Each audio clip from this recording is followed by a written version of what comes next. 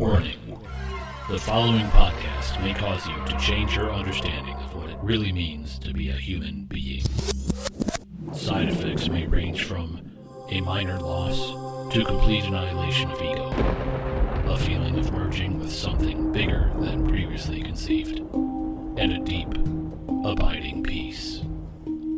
Please, continue at mortal risk to yourself as a separate entity. Welcome. Enjoy. Greetings, all one-time live listeners. Welcome to episode 38. Delightful conversation with Heather Dresky. In this conversation, we're going to talk about Heather's experience living with myalgic encephalomyelitis, if I didn't butcher that too badly, otherwise known as ME, oftentimes lumped in with a messier category called chronic fatigue syndrome, but more specific than that. Though it still remains a bit of a mystery, Heather struggles with this on a daily basis and has so for decades, and has blogged about it beautifully in an effort to provide information for others that may be experiencing this and having a difficult time, who are looking for somewhere to put themselves on the map to understand what's going on and to hopefully find some help in ways of behavior, activities, medicine, diagnosis, medical approach, etc. She's a very gifted writer, and among her blog, which is at heatherdresky.com, and her chronicling about her experience with ME, she also writes about beautifully her longtime friend and companion, canine companion, Sophie. And now she has a new dog, whose name I am searching for at the moment.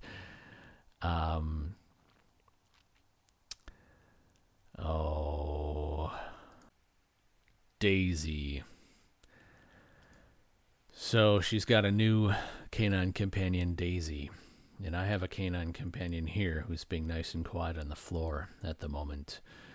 And these four-legged friends can really be powerful medicine and teachers, as well as companions, and certainly friends, best friends.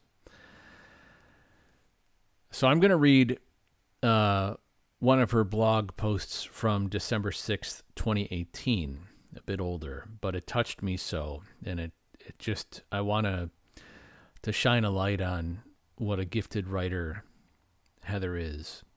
And I'll do my best to read this well, though in reading long things, I may tend to stumble here or there. So forgiveness and patience with that. But this, when I read it the first time, I read many of her blog posts, not all, but several, and this had moved me to tears. And I hope to make it through this without too much of a cracking voice.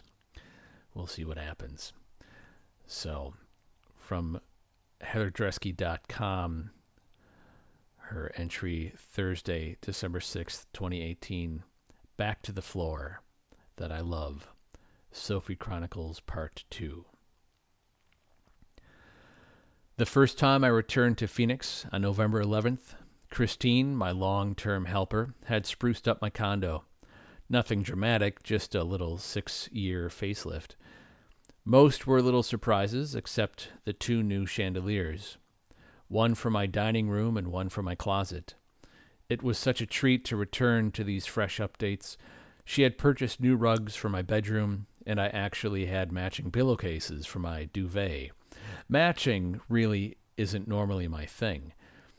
She got new bath mats and some new towels. The chaise on the back porch that was past its prime was gone with a fresh replacement. However, the most exciting thing she did was fancy up my closet. I love my closet in Phoenix.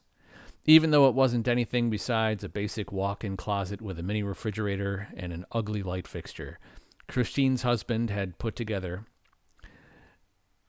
though a bit over the top for the space chandelier, so that wasn't a surprise except perhaps the scale of it. But what was a surprise were the lucite tables. One had held the printer, the other a mirror jewelry box. A mirror now hung above the table, but the icing on the cake was the blue velvet tufted stool. I was in love, much deeper in love than before. I had an odd serenity in this closet, and not often, but every now and then, when I was here alone and not doing well, I would sit on the floor. I just found it comforting, quiet, and Phoenix is so bright it was nice to be in a room without windows. It felt safe. The first week after Sophie passed, I got into a routine to clean out one drawer or cabinet. A really difficult aspect of this illness is the inability to be in motion when all you want to be is moving. So this was a fulfilling compromise that kept my mind and body moving without much effort. So in the evenings, when it was quiet, I would find a cabinet, sit on the floor, and sift through items. One afternoon, Heather, who helps me in Wisconsin, was over, and I felt good enough to do something, but not good enough to get in the car and go somewhere, and I said, well, we could do a few drawers. The two of us sat on my living room floor and began going through a drawer in the cabinet under the TV. A few minutes into random chords and TV manuals, Heather looked at me and said, I don't think I've sat on the floor since a child. This is oddly calming. I smiled and said, it is, isn't it? I started to talk/sing back to the floor that I love, to the gypsy that I was. I tried not to cry as I told her that was the song that I had played when Sophie passed. Most of the day was silent, but I had Betty Who's I Love You Always Forever on repeat for a while. Then I switched to Gypsy. Then I turned everything off, but put a Fleetwood Mac concert on the TV in the background, often on mute. When Dr. Yale arrived, it had been quiet, and I panicked a bit, realizing I wanted to hear Gypsy. Sophie was nestled on my lap, and I was trying to get it on my phone. But as luck would have it, Amazon Music doesn't have Gypsy unless you have the full upgrade, if you were wondering. And I was concerned that if it was on YouTube on my phone, what song would come next? If you are also wondering, no, my phone doesn't have any music because my computer and phone don't talk to each other. Thanks, Apple. So this technology frustration was amping up my anxiety. These are the things I focused on when I didn't want to focus on what was right in front of me. Or perhaps the exact opposite. I wanted all of my attention on what was happening, but I wanted it in a certain way. So I asked my mom to come back into my room and grab my computer, where my sweaty fingers wouldn't move the mouse very well. At one point, I looked at Dr. Yale and said, "Oh, are you waiting for me?" And he said softly, "There is no hurry." And in that calm, tender voice, when you feel so cared for that it breaks your heart. I finally found it. Who faces freedom with a little bit of fear? I have no fear, I have only love. It's a quote. There were never truer words. I had only love. I was trying to be back to my own, quote, velvet underground, to a room with some lace and paper flowers, end quote. I was transported back to my corner apartment with the slanted floor, the walk-in closet in the living room, the 2 doors to enter, and the lamp covered with the scarf. The last place I lived in Milwaukee prior to moving to Phoenix, when the entire world felt like it was wide open to me, to this odd little gypsy. But right now, it all came down to you. And much of the last 20 years passed in front of me before I ever met this sweet little soul, to this moment when I couldn't imagine my life without her. How was I to know the storm that was brewing in front of me 15 years ago, and that she would be my north? She is dancing away from me now. She is a wish. She was just a wish. She was my wish I never knew I had made. Sunday evening, November 18th, the night before we left back from Phoenix to Milwaukee. I had had my first drink in a really, really long time. I had 1 tablespoon of gin with tonic. I felt really blessed I didn't have any negative reaction to the drink. That was my tonic for my frayed nerves. So that night I fell asleep pretty hard to wake up sometime around 3 in the morning, and I could feel Sophie wasn't in the bed. I groggily got up and quietly called her name. I turned to look in the bathroom and then turned the opposite direction, and there she was sitting on the floor that I love under that blue velvet stool. I bent down and slowly scooped her into my arms, which she curled into, and carried her back to bed, and I knew.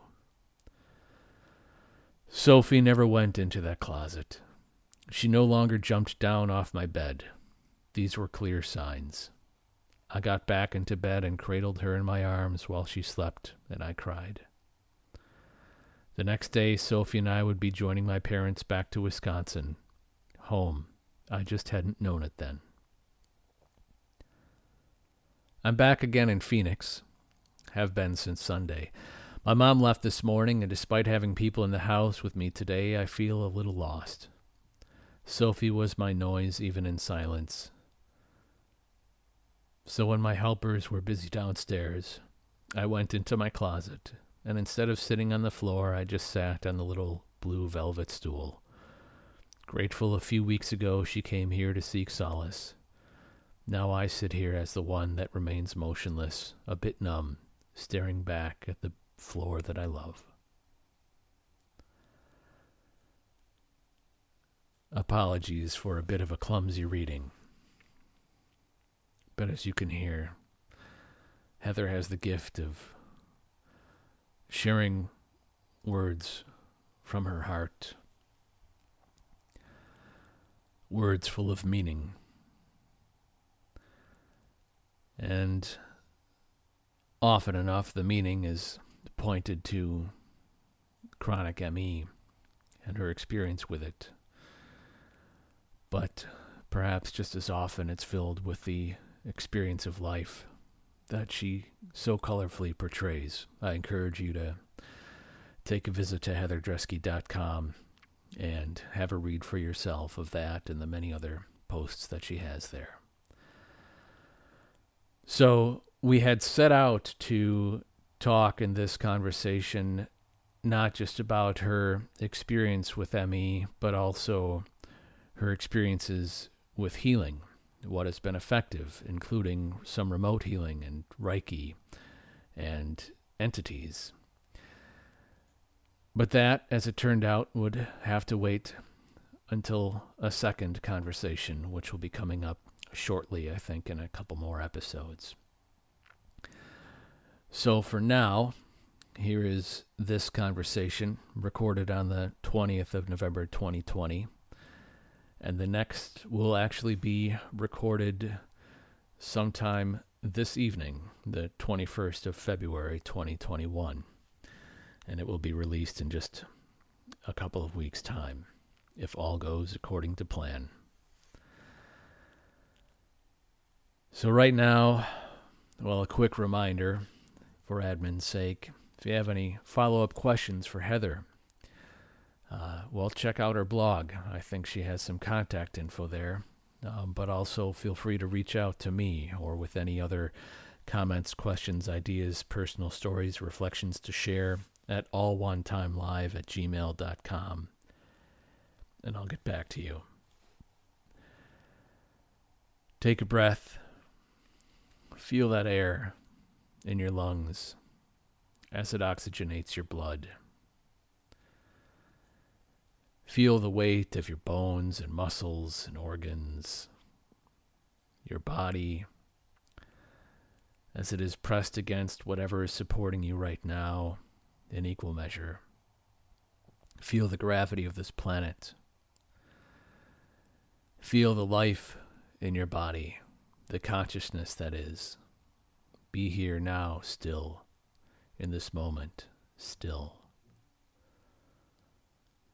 Present, aware, a conscious living being, as all are. All entities, however quiet they may exist, living in this incredible cosmos of matter and energy at varying frequencies, all alive, all the manifestation of stardust and light, gravity, and imbued with consciousness as we are, able to recognize through this our own experience, our own direct experience of our conscious being right now, that all have this consciousness. And to extend that appreciation of being, that respect, that awe to others, humans and non-humans alike. To be soft in your forgiveness, in your acceptance, in your care, to be tender to yourself and to others.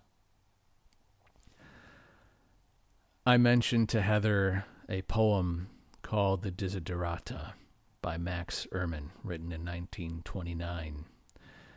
I briefly mention it to her here.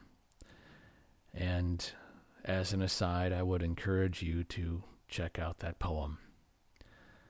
Perhaps at the end of this episode, I will read it for what it's worth. It endures in some timeless capacity to be a helpful compass and reminder of some of the humble scale of being and the softness which is helpful to give to ourselves, the humility, the awe, the appreciation, and the feeling of comfort that the universe is going on exactly as it is supposed to. So, in this present state of being, with an appreciation greatly for Heather sharing her experience in words in the following conversation, I introduce to you Heather Dresky. As always, enjoy. Here you go. Okay, can you hear me? I can hear you. Can you hear me? And I can hear you, yeah. Oh, I should have said, no, I can't. That's one of my favorite things to do. Me and Tech are not friends. We are not friends. Yeah, I think I must have been a silicon miner back in the previous life, and it's mad at me now or something. I'm very envious. Look at your setup. It's very impressive. Well, you know, it's a decent microphone, and then it's some other stuff like a jangly arm, and you should see it. Like if I had a camera that could actually show you where it looks like, it's not as impressive, but good from the camera view. It's good. Okay, yes, it's very good. And I don't know my Apple ID, my password, anything, so I can't figure out how to get audio or earbuds. But I figured if the sound isn't good, I can always do it on my phone with earbuds. So you let me know. Right on. The sound is great right now. Oh, okay. Then we're good. And as far as passwords go, just use password and substitute the A for a 4 and the S's for 5s. That's my password on all of my, like my bank account and everything. Don't vocalize that. People. Oh yeah. I'll have to. I'm just kidding. It's not really. I got to remember to change that. Hey, my daughter's here. She's staying over with me for a while, and I love it. It's a super blessing. And awesome. She has a puppy with her too. I always have a dog with me these days, and her puppy is learning how to be a police dog. No way. Yeah. So, and right now it's a German Shepherd. Okay. So I've had to learn German, which has been a challenge. But it's sleeping right now under the table. At some point, it may demand some attention, and we may have to take a break, but we'll see. That would be fine. My mom is in charge of Daisy right now. Yeah, So right on. Yeah, it's been. she demands a lot of attention. Yeah, It takes a village. yeah, it does. It It's good takes to a have village. that. Yeah. No, yeah, okay. We'll see. I also We're working on each other. Yeah. Yeah, well, and dogs are such great, I mean, amazing as this is what I'm going to read. So now that we're Okay. into the interview. Oh, by the way, this is Yeah. all part of the interview. Sounds good. What we started. But what I have just read is one of your blogs about Sophie, Okay. which is just it just brought me to tears, and I will have already shared that. And so anyways, you well know the incredible magic of dogs as like a friend and companion. When she had passed, was that the one you read? Yeah, and there were a couple, but it was specifically the one with the blue stool. Oh yeah. Oh, it's rough. Holy shit! It's so beautiful, and you are. Oh, I read in full, I think less than 10, more than 5 of your blogs. And I started reading some of them twice, and then I realized, oh wait, I've read this. And one of them was, I think you had reposted it in a slightly different version or something, because I think I read some of it again, but it was still, the text was a bit different. But you are just such a sweet, deeply personally touching, accessible, relatable, like emotionally on point, raw, honest, beautiful writer. It just comes through. Oh, thank you. It feels like I don't such feel a like that voice. I don't feel like that, so it's nice to hear that. You know, you start comparing, especially in this internet world of likes, and you know, I'm not a marketing genius and all of that. So yeah, that and do you know that poem, the Desiderata? No. Max Ehrman. I'll send it to you, and I encourage everyone to check it out. Max Ehrman. I hope I'm right on that. You know what? I'll put it in the description. Desiderata by Max Ehrman.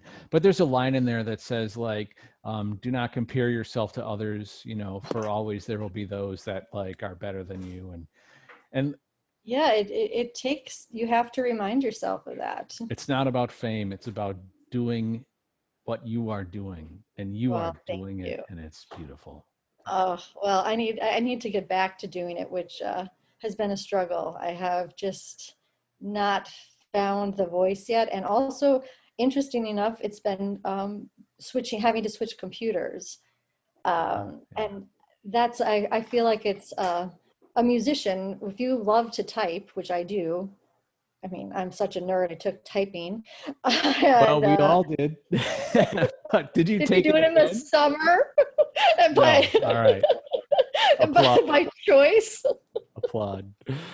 But you know, I started going back to my old computer, even though there's a lot of hitches of trying to get photos or something, because things won't airdrop and it won't talk to this or that. But the new way that the computer is, it makes me stop and think.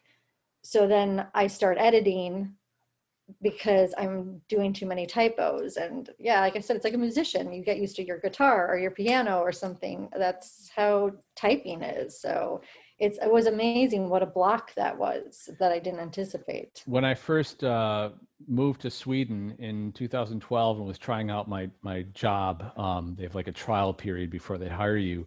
I was issued a laptop, and you know, I had to learn to be able to type some Swedish, though I sucked at it then nearly as much as I suck at it now. I hope I've improved ever so slightly. But the laptop I was given had an Italian keyboard. So not only were the letters in a different place, but I had to find the special ones that were Swedish, and like, good Lord, you know, that a lot. That's a lot. That's a wrench in your spokes for sure. That is.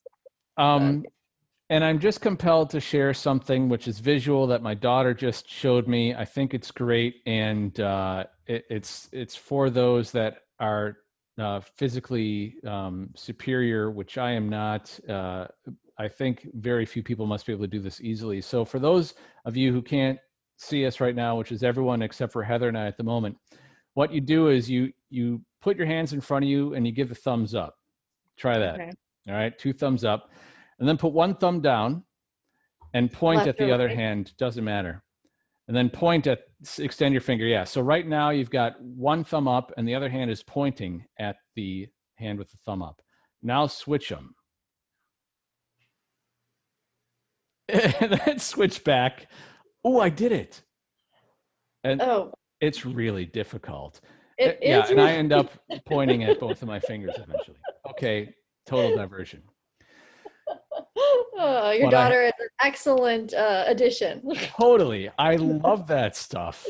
And I'm thrilled that she just taught it to me like that. How did you even, anyways? That's cute. All right. So I wanted to start this by dropping down into the moment. Perfect. So we'll do that a bit right now. Okay. It's kind of like jazz. I'm just going to riff. But starts with the breath and being aware of the breath and just relaxing. Just taking a breath and feeling it. And I'm just talking out loud because if I just do this in my head, it's extremely boring as a podcast. Good point. But if you have your own way of doing it, just No, I don't. do it that way. So yeah, just breathing and just sitting and feeling. I'm feeling that I'm sitting right now. I'm aware of the sort of construction of my body, the architecture of bones as they're sitting on. Right now I'm sitting on this couch and I've got a cushion under my butt, and I just put my hands down on my knees and I'm aware of that. I feel the backs of my hands as they rest on the skin of my knees. I'm wearing shorts, by the way. I'm wearing a long sleeve shirt on top and shorts on the bottom because it's warm in here. So Oh, it's a Zoom protocol, I think. okay. Matching top and bottom. But even as I say that, I'm just aware of that. And it's the breath and it's being. I feel myself in my body. And the sensation, the closest I can summarize it is it's kind of like an old fashioned water bottle that you'd fill with hot water, like a rubber kind of water bottle that you'd stick maybe at the foot of your bed. I just feel like myself fills my body, my vessel, like this warm water in this Oh, that's a good soft visual. water bottle. It feels that way because it has this density and it has this warmth, but it has the softness too, and it sort of fills the space that my body is. And I feel my back, and if there's anything that feels crooked or a bit off, I just make an adjustment that's peaceful and easy. Listen to my body. What is my body telling me it wants to do at the moment, and just do that. Okay. And then as we talk, I always want to stay in this. And as I get excited about something, my voice can become higher and I can become more animated. And at those times, I tend to leave slightly this presence, but I'm still hopefully tethered in there and can come back to it easily. And it is always from this place that I want to be talking on the podcast and honoring this ability to have a conversation with the people I know that, to me, I feel it's like a feeling. It's not a intellectual process I go to. It's a feeling that there is an important voice. We are all one. I believe this so fully. Mhm. We are all one. And your voice is just an extension of everybody's voice, whether they have been able to tune into it or not. We all have this experience of being human, however imperfect it is. And the way that we can share that honestly and authentically enriches everybody who can listen. And so it's with honor and gratitude that I want to open this conversation and talking with you. Well, thank you. We've known each other for a long time. We have. What is your earliest memory of me? My earliest memory is probably was well, it overlaps with your mother because she was our storyteller. Yeah. So it's sometimes hard to, is it a Ken memory? And your mom and my mom were, which she said, say hello to her, were close. And her coming into the classroom and teaching us doing those such animated stories, and her bouncy blonde hair, and just I think she was our own Goldie Hawn. Like that's she had such a great spirit. But then also I remember the tragedy at your house. Yes, when you had the fire.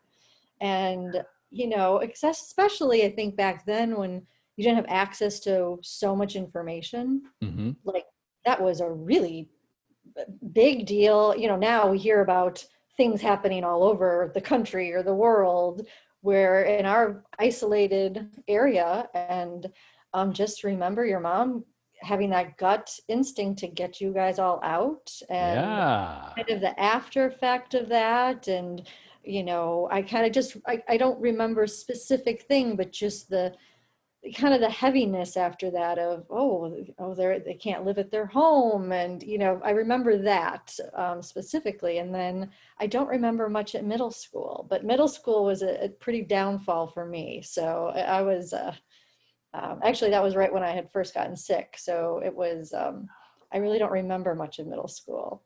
Wow. I just got through it. So well, that's where I actually want to go there with you right away. But I'll just say, I remember you talk about loving jeans, and I remember you've always loved jeans, right? I always loved jeans. I remember you, I don't know what grade it was. Jeans, no. But it was Dixon.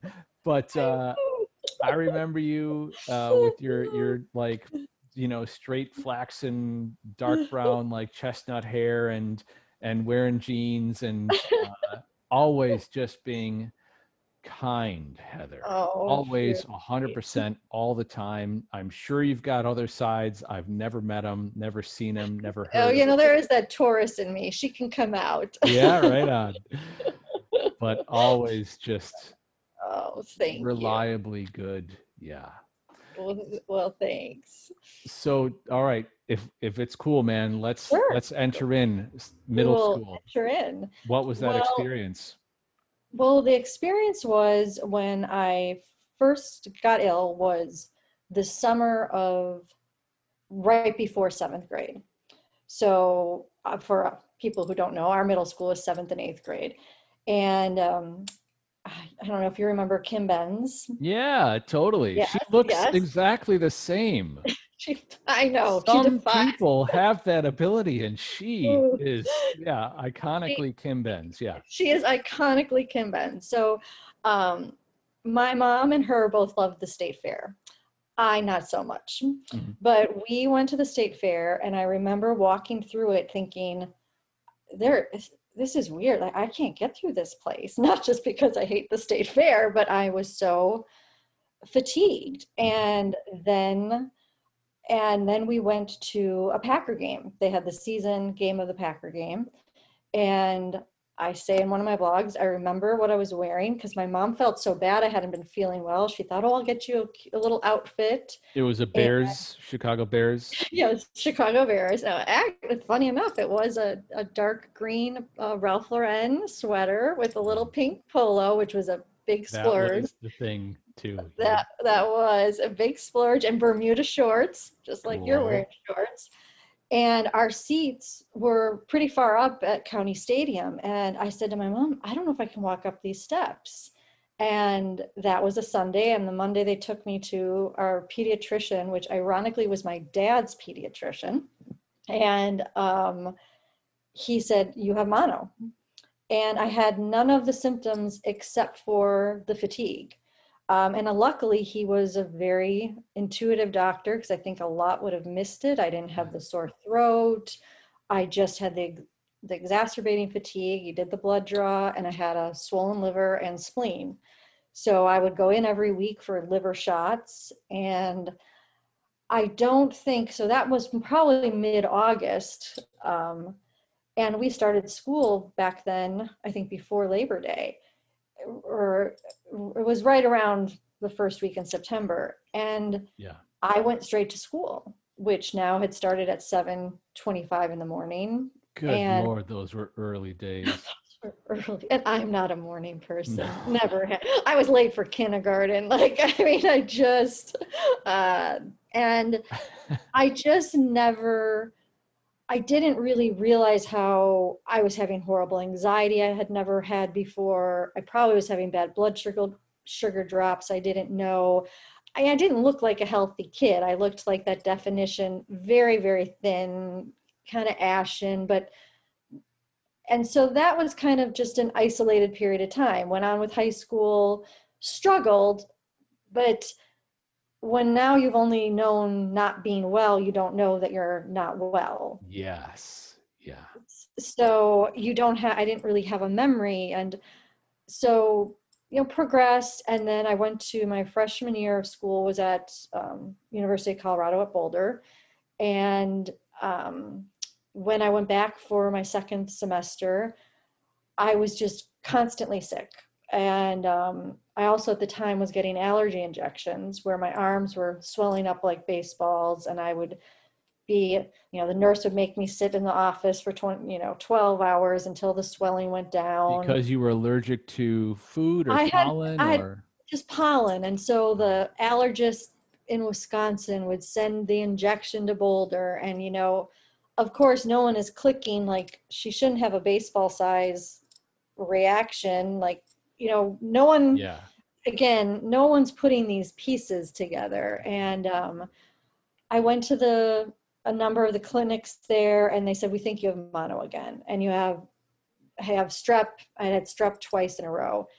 And I said one day I have a vague recollection of having to call 911. And I don't really remember what happened with that. And my cousin was at Boulder, so I had that kind of safety net of having family there. And then I called my dad up and I said, I booked a flight for tomorrow. I'm dropping out of school. I don't know what's wrong. I'm coming home. And I needed to get my tonsils out. And they weren't enlarged, but the doctor said, you've had strep for almost 30 days.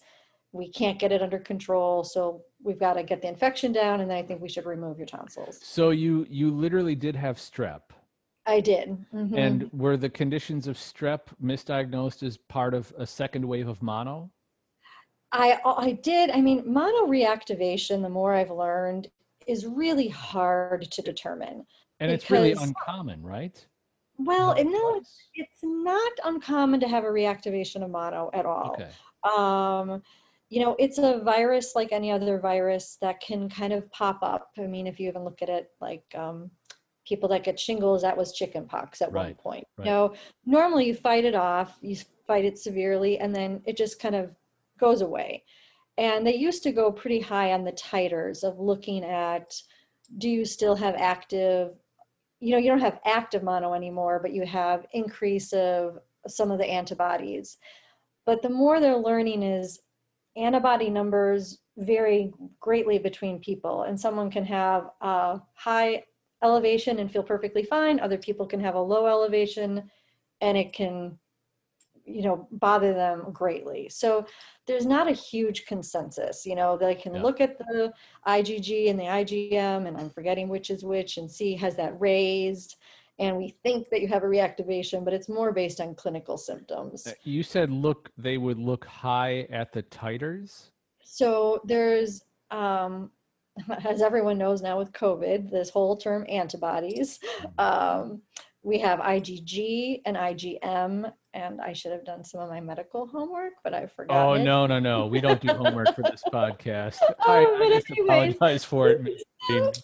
So you look at, when they're looking for people with antibodies to COVID, it's are they in the active state, and that's why those antibodies probably help someone else.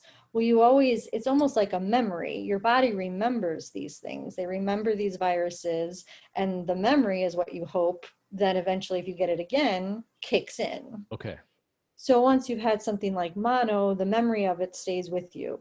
And so if your body is depleted, does it kick up again? Okay. Does it kind of reactivate itself?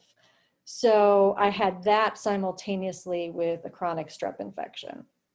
And when I went to get my tonsils out at 19 at Children's Hospital, which was quite embarrassing, but what the doctor found was I had always had very small tonsils. I had what was called the stalk, which your tonsils hang on these little stalks that you can't see. One of them had a loop in it. So he said, what we think happened is in that loop of your tonsil, you had a recirculating chronic infection that could never get cleared. For years? Probably since mono at 11. So when my after the recovery of the tonsils, which is it took at least 2 weeks. I mean, it's pretty painful at 19 to have your tonsils out. All of a sudden, I started feeling like a completely different person, mentally, emotionally. It was like, oh my God, I've been sick since 10 and I didn't know it. And the biggest thing was exercise. I had never been able to, I never had gained muscle mass, and I had never had that opportunity of, oh, you exercise, and the more you exercise, the more you can exercise the next day. And, that building experience, Sure. I had really not experienced that for any modern memory.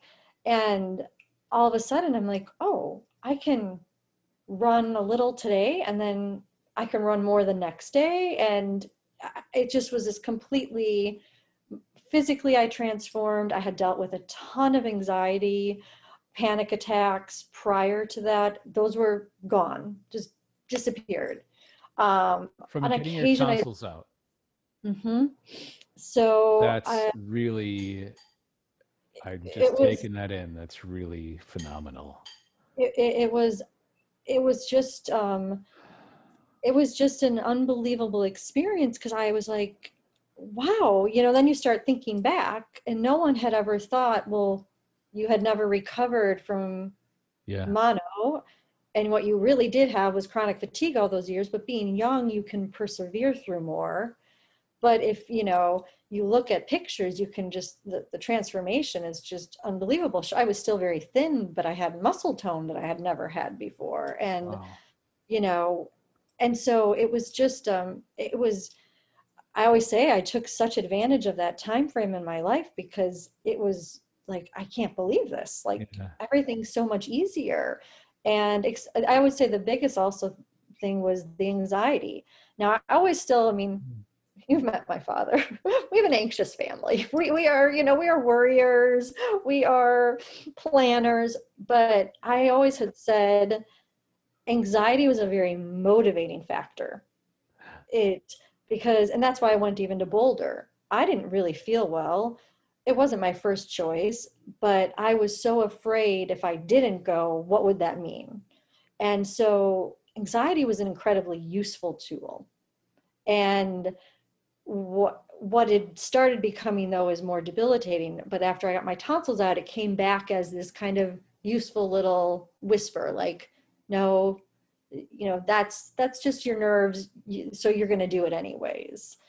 Although I've always been claustrophobic, so I don't really like big crowds, but I would do them, and fine. But I traveled extensively by myself.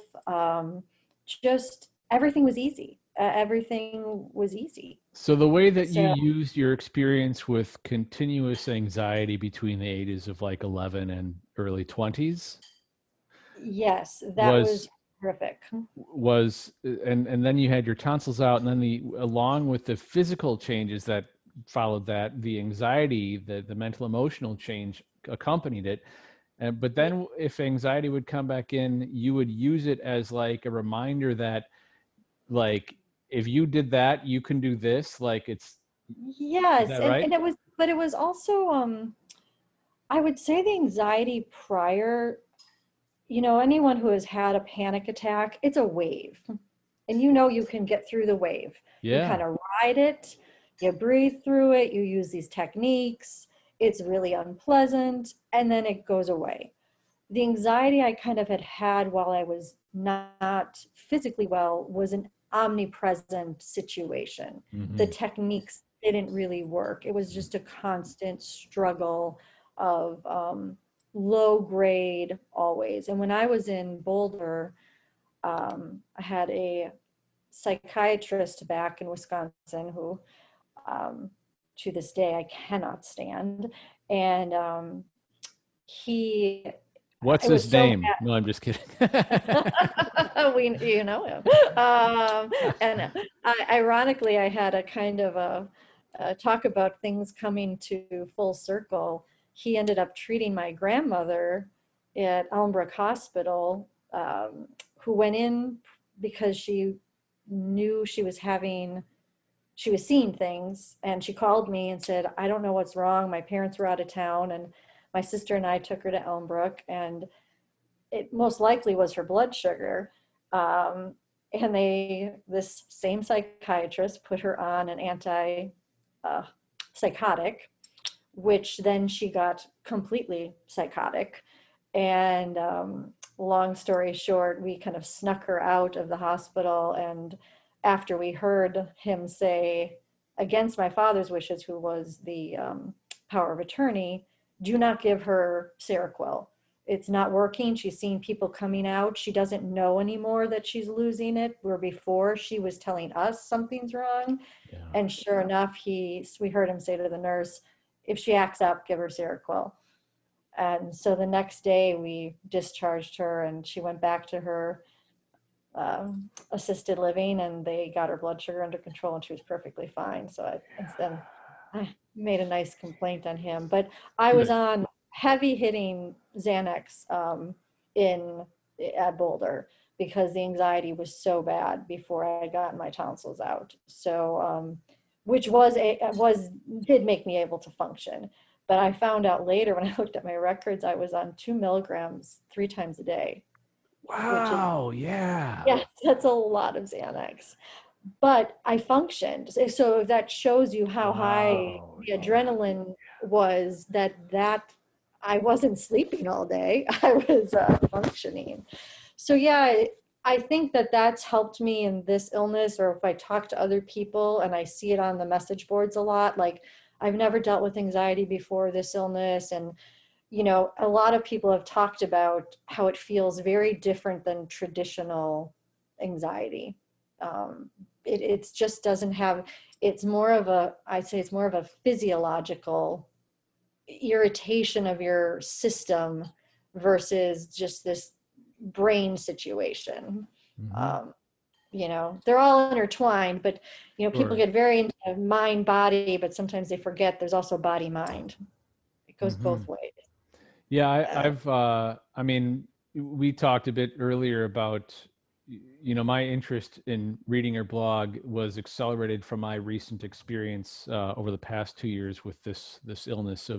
It's also fatigue related, but at a shorter burn time. Okay. And I'm coming out of it, but like so painstakingly slowly. In fact, I have a meeting next week with the insurance company, and they're expecting me to like double my working time. And like, I'm totally willing to, like, I have all the spirit to be like, yes, like, let's do this. Like, let's get the fuck over this. But I also know when I do become exhausted, it is like sort of a mechanical shutdown of the brain and the functioning and the ability to plan and make right decisions. And I do stupid things and can't think right. And I feel like I almost get tunnel vision. My brain becomes small. That can happen I can be in a happy mood and that happens. Then I just feel like I'm a golden retriever. I'm stupid, but happy, but it still happens. Okay. But it can also feel totally defeating too. Like, God damn it. Like, I want to feel like I used to feel. Right. And so I say that because it definitely does feel different than other times when I've been stressed or overwhelmed or fatigued. It is Yes. of a different quality, and it feels much more like physical components of the mechanisms of the mind and brain and how the whole system works Hmm. are failing Yeah. in a cascading way. Yes. And it is, I think unless you've, I have this unusual perspective now, which when I first got came to understand that I had this ME, which used to be called chronic fatigue syndrome, and now is called myalgic encephalomyelitis, which is an inflammation. I know, tough I word to say. struggle with the E one. It's tough, and even in the U.S., they're still really not using it, but it's a push. For a while, they were going to call it neuroendocrine immune disorder, which to me was the most fitting because it hits all of those boxes, and that to me was very encompassing. But it's the brain inflammation, and there's even, of course, arguments between chronic fatigue people and ME. Well, you don't have this if you have that, and I stay away from all of that. It doesn't matter to me. But it is. I now once I didn't connect my early illness with the fact of my second illness until years into it, when the internet opened up and I started reading other people's stories. It was interesting that I even had a disconnect, that I didn't put these two things together, like, oh, you've lived this syndrome twice in your life. This is the second phase. The frustrating part is, what was the turnkey? And I still, I mean, I know some of it, but like you said, you start pushing through. So Which I is had, not, it's not always a good thing to do. no, and it's so ingrained in us to push through. Yeah. And the ME community is really trying to reach out to people with post-COVID, quote, long haulers, saying, listen, because that is your best predictor of success is immediately listening to your body with this. Yes. Listen to your body. And if it says slow down, slow down. Slow down. Yeah. And the problem is, most people who had this now, I mean, I always say a decade, and then I think back, I'm like, oh my God, no, it's been like 15 years. Has it been 18? Like, it's very hard because it's been in different stages. Because I think when I first started getting ill again, a lot of it had a lot of excuses. Well, I had moved from my safe haven of Milwaukee that I loved to kind of just pick up and go to Phoenix, to go to the naturopathic medical school, a city I had really did not like, had never been there except for the interview. I picked it only because the other two naturopathic schools were in Seattle and Portland, which I had visited, but I had so many weddings to attend that first year that I thought, how am I going to get from Seattle or Portland without a direct flight for a weekend? Where are we on the timeline here? So this is like so I was at UWM until graduated in December of 94. And then I took some time off and worked for Public Allies, which was, Public Allies. I was a volunteer there, and I did economic development at Midtown Neighborhood Association, which I just loved. I loved that job. But that's where I got really interested in health, because I was working in the inner city, and even though my job was economic development, our place at Midtown was also a community center. Yeah. So I'm seeing all these children, and I'm like, all these children are way sicker than the kids I grew up with. Yeah. And I'm trying to help the businesses, and there's, one grocery store, if you can call it that. And Right. I'm looking at the Milwaukee County food that these kids are given, and, understanding now that asthma in the inner city is related to rat droppings. And, so that's when I started getting really interested into, complementary medicine, and also it hadn't worked for me either. When I talked earlier about having all those reactions with my allergy shots, when I came back to Wisconsin, I went to the allergist, and they said, they retested my whole back with those back scratch, and all of my allergies had gotten worse after 7 years of injections. And even at 18, 19, it's like, well, isn't that the reverse of what's Right. supposed to happen? And their answer was to reformulate and start injecting all over. And luckily I had a good friend who saw, he wasn't a licensed naturopath, but he was a very brilliant guy. And I started working with him, and he was like, no, we just need to build you up. That's it. And so I kind of had that experience personally, that the traditional medical world and my body were not very copacetic. So that's when I got interested in the entire field. And how I ended up in Arizona was partly because of a breakup. I was all set to go to Baltimore with, I had been dating on and off a med student there at UWM, or at the medical college. And he got his residency at Johns Hopkins. And we were always on and off, and he had asked me to come with him, and I was always up for an adventure. And at the time I had gone back for I got my massage therapy degree, because I figured I had to go back and do all my pre-med prerequisites, because I was a psych African-American studies major. I didn't have any pre-med prerequisites. So I just want to say, of all the, I think you've mentioned like 5 points of education you've had, they're all like so cool. Like you are building such a cool portfolio of that complement your own direct experience too. So it's like, yeah, it's true. Such a great bouquet of understanding. And yeah, it is interesting. I mean, I will say that the silver lining of leaving Boulder, it was never a place for me. I mean, I'm glad I went there. It was beautiful, but UWM was my home. Like, I thought I was going to transfer to Madison. That was my whole goal.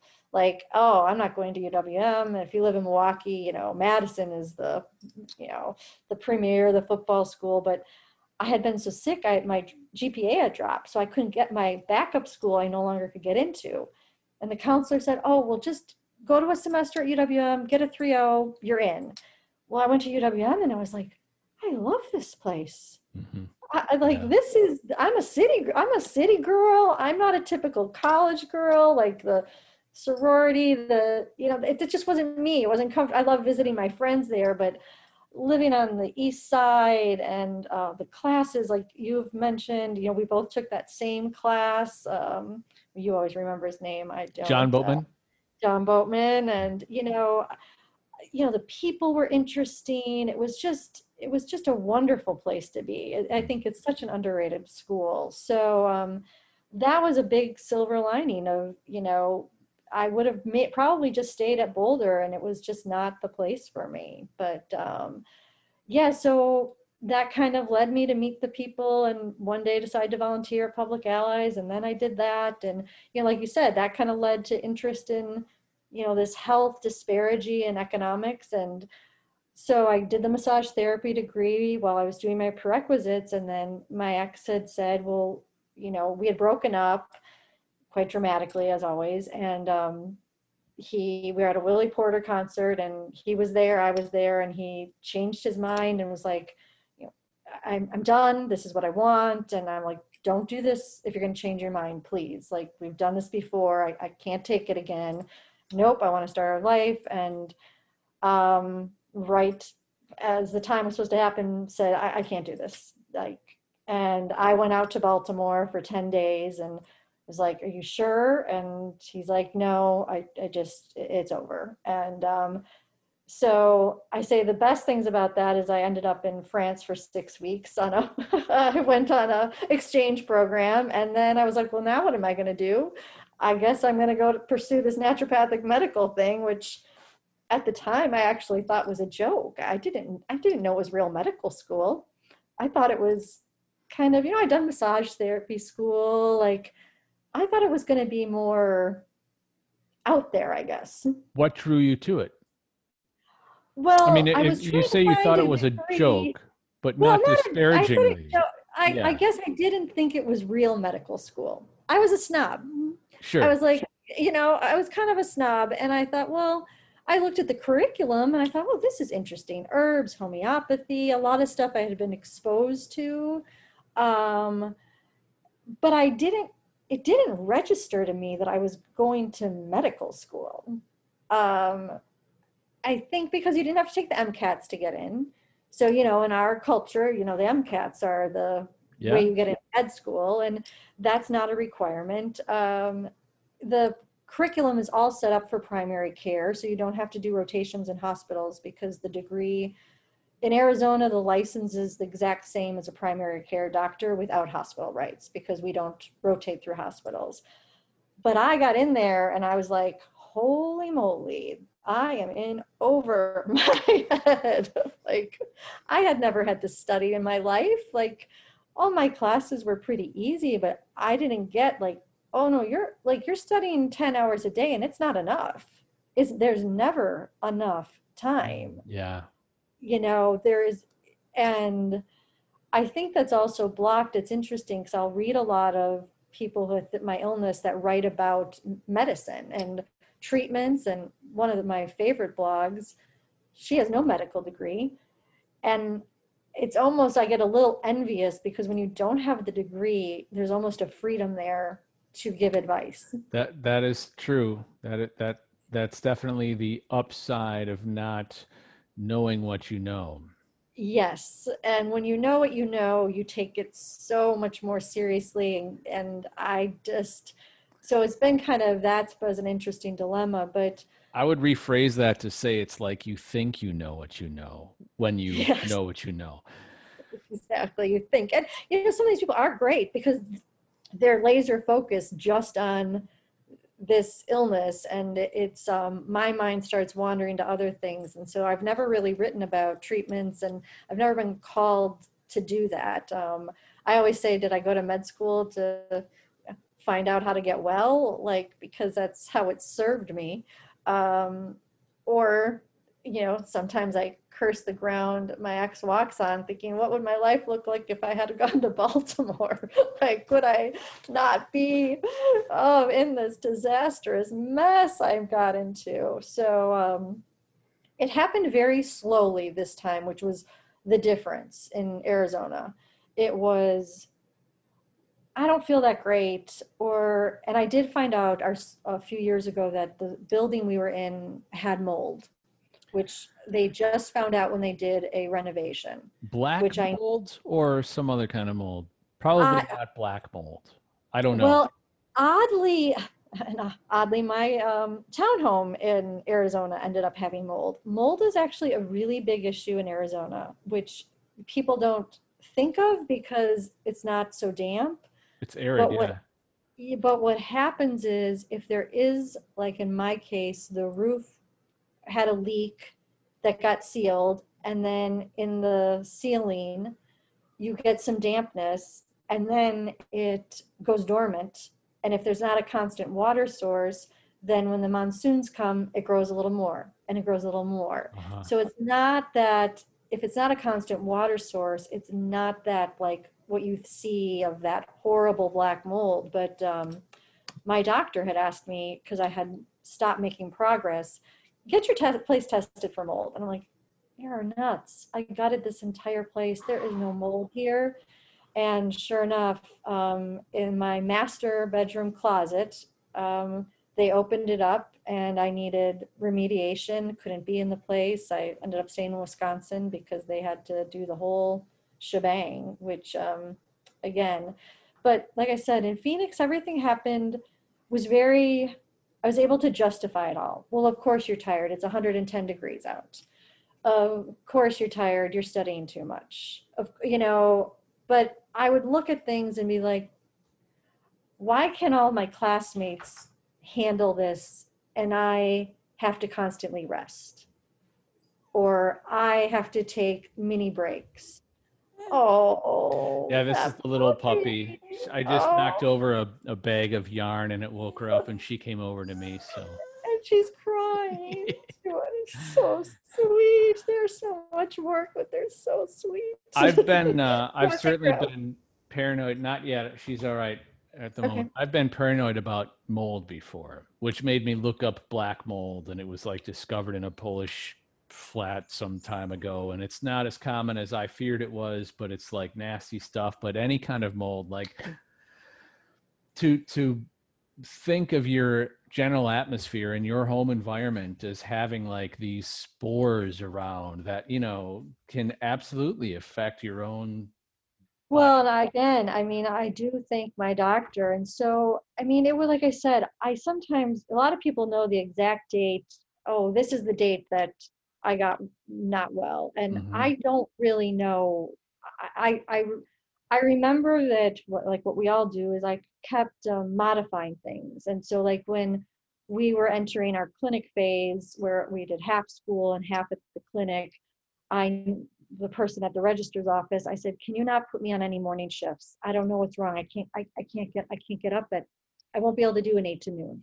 I just won't be able to do it. And they were like, of course, Heather, we'll put you in the afternoon, evening. And again, you're not like, I used to get up at UWM and in the Yeah, winter right. for, like Yes. you're not clicking these things. Mhm. And then as I've written about my good friend and I used to walk this Biltmore Circle, which has these beautiful homes, and we both lived close, and we would meet in the parking lot and we'd do this walk, and we've been doing it for years. And when I got in my car, I'd be shaking after it. And I'd go home, I'd take a nap, and I think, well, again, workload is heavy, you know, all these excuses. And then the one time we did it, and my legs wouldn't work anymore. And we had gone off of the circle, and there's a canal that you could take. And so we added the canal, but because we added the canal, there was nowhere for someone to pick me up because we were off of the street. And my good friend Sandy at the time said, well, and she is from South Africa. She has this beautiful Brit accent, and she's like, "That's okay, darling. That's okay. We'll just keep sitting." So I would walk about 5 steps, and I would sit, and then I'd walk more, and I'd sit, and then that is kind of where just things started unraveling. Mm. But it How old were was you at this point? so I was trying to think of that. I was probably I entered I moved to Arizona in September of 99. And I think it was about 2 years into school. So I think I was like right around 31, 32. I'm 48 now. Um, but I would think I was running on a lot of adrenaline. So I could kind of rest and then do things. But then I modified my school schedule. Like I took 6 years to complete it versus the 4. And again, I'd go to doctors and we can't find anything wrong. We can't find anything wrong. And then it got to the point, I moved to Napa with my second ex, and I was trying to get a job, and I wasn't going to try to set up a medical practice. I didn't know how long we were going to be in Napa. And I started working as a receptionist at one of the spas there. And the training, you had to stand behind a desk. And I I couldn't do it. I said, can you have a chair? And they said, no, only if you're pregnant. And I remember going out in the car and calling my dad. And I said, Dad, I don't know what's wrong. I can't stand. And my dad, of course, well, honey, just quit the job. I'm like, missed the point, Right, can't stand. right. Like, I'm not too worried about this 14-hour an hour I've job. got the solution. Yeah, the solution is easy, And so the next job I found was at this really great place, and I had a great manager called Rose, who it was Pharmaca. It was a combination of like supplement store and also a pharmacy. Okay. And so I said to her, look, I don't know what's going on right now. I can't stand for very long periods of time. I might need to take a lot of breaks. I can only work 4-hour shifts. No problem. No problem. Well, you can do that. And at the time I was also about 99 pounds, which was a huge issue. I'm 5'7". And it all gets a little jumbled. Of my first forays, I went to Mayo Clinic. Like something is really, really wrong. And that was an absolute disaster. And Mayo is actually finally this year took off graded exercise therapy as a treatment for chronic fatigue. They are known to be horrible with this illness, which unfortunately in our brain in America, Mayo Clinic is you're going to the premier Creme of de the the creme. Yeah. creme de la Right. creme. And the biggest problem is I didn't get into as many specialists as I could have. Well, I couldn't get into enough. So I just had primary care and psych. Those were the 2 appointments I had. And the determination was I must be anxious, and that's why I'm so thin. And I'm like, That sucks, Heather. yes, it really does. I said they took enough blood from me that I passed out. And again, this is the problem with primary or traditional medicine is all you had to look at me is you'd know I was hyperthyroid. I was heart palpitations, intolerance to heat, excessive weight loss in a short period of time. I joked that my boyfriend at the time had gained 2 pant sizes while I was like, eating 4,000. I mean, I could put down 2 burgers and a milkshake, and luckily I didn't have all my food allergies then because I was just I couldn't. And the psychiatrist said, well, you seem very anxious. I said, I'm anxious because I'm 99 pounds. Like, Right. this is quite alarming. Like, I don't know what to do. And I was even diagnosed with medical anorexia, muscle wasting. But again, it was kind of like, good luck, that's just, and so then that's when you start thinking, well, I'm crazy. Like, So this is the problem of thinking you know what you know, because then you end up with a certain finite amount of boxes that are fixed in space and shape and size, and whatever your problem is, it must fit into one of these boxes, that even is though exactly there isn't a correct. box for it yet. Yes. They haven't found And, it yet. Yeah.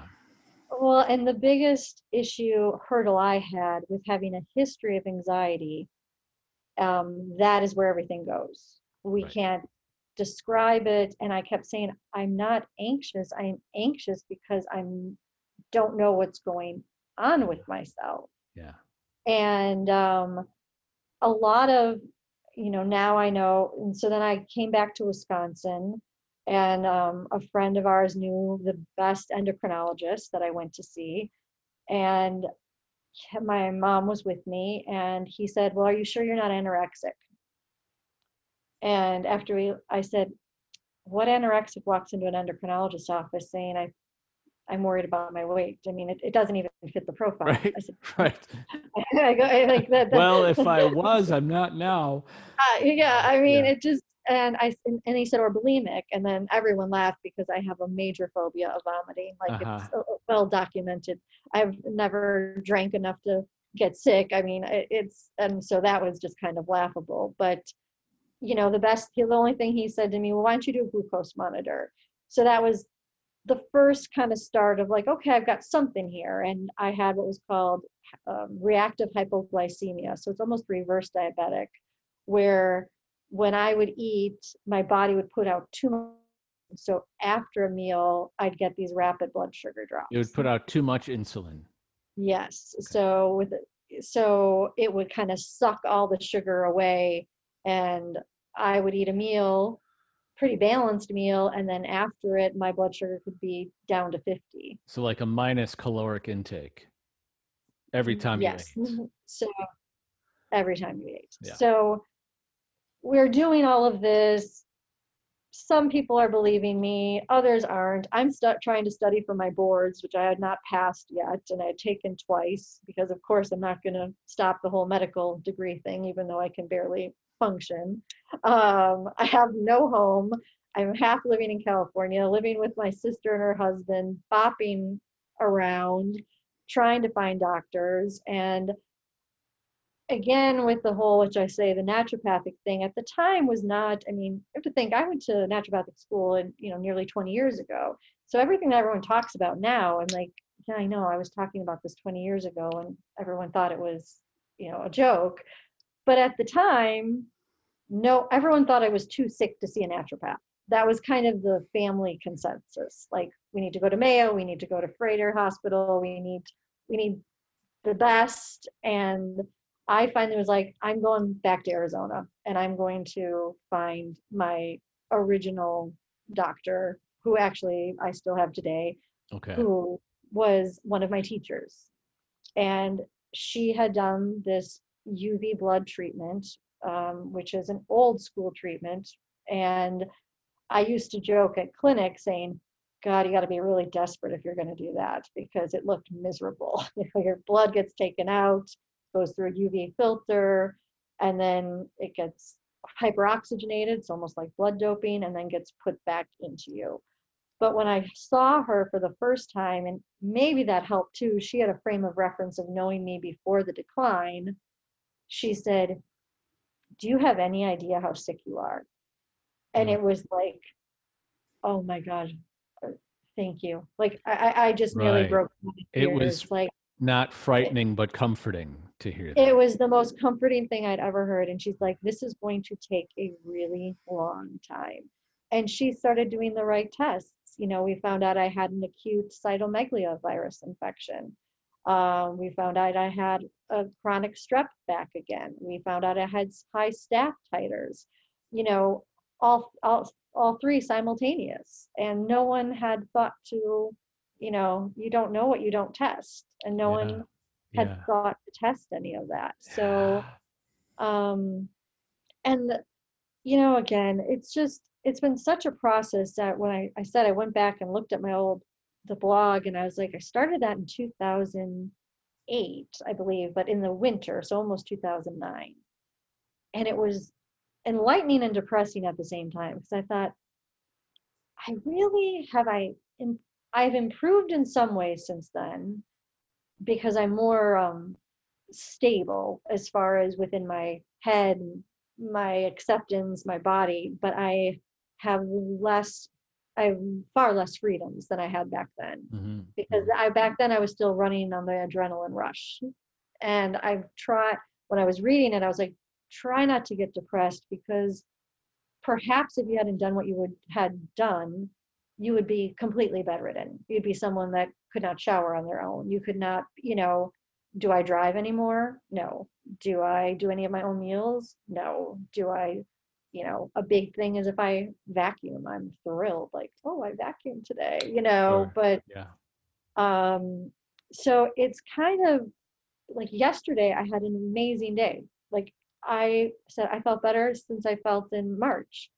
And I just kept thinking, oh God, I took a shower. Okay. I can blow dry my hair. Like, and then wait, like, it's like everything was so easy.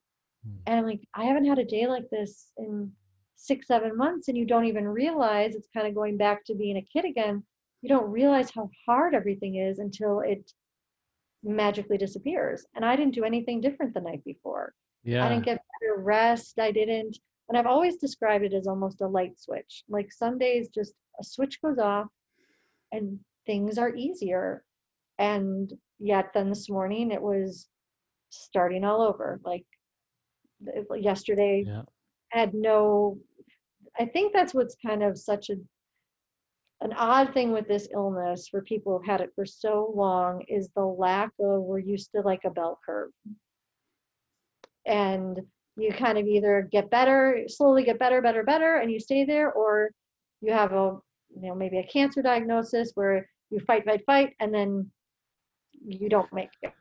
So on the good days, when things seem sort of back to normal, or, you know, like feel like they're more where they should be, and you have more energy and you can do more things without even really thinking about it. Even after you have had this illness for a long enough time to know it's, you know, it's here, that's more of the normal than, you know, what I'm saying is, oh, you feel back to normal. When you have those good days, I'm asking for a friend. Well, because it's me. When I have those good days, or sometimes it's a good morning, I'll wake up and I'll feel like my old self. Like I feel like I have my old brain back, you know, and like multiple neurons are firing instead of like the two that sort of do a relay race throughout the day. And I'll expect that now I'm better. Like there's some expectation that now this is going to last. Like this is cool. It's almost like I've never even been sick. Does that Mhm. still happen to you? Is that ever accompany those Um, higher energy? it used to happen. Mhm. When I first started getting the treatments that seemed to really make the difference, which was the blood treatment, I really had that like, wow, this is going to work. Like, we've got this. We're making slow and steady progress.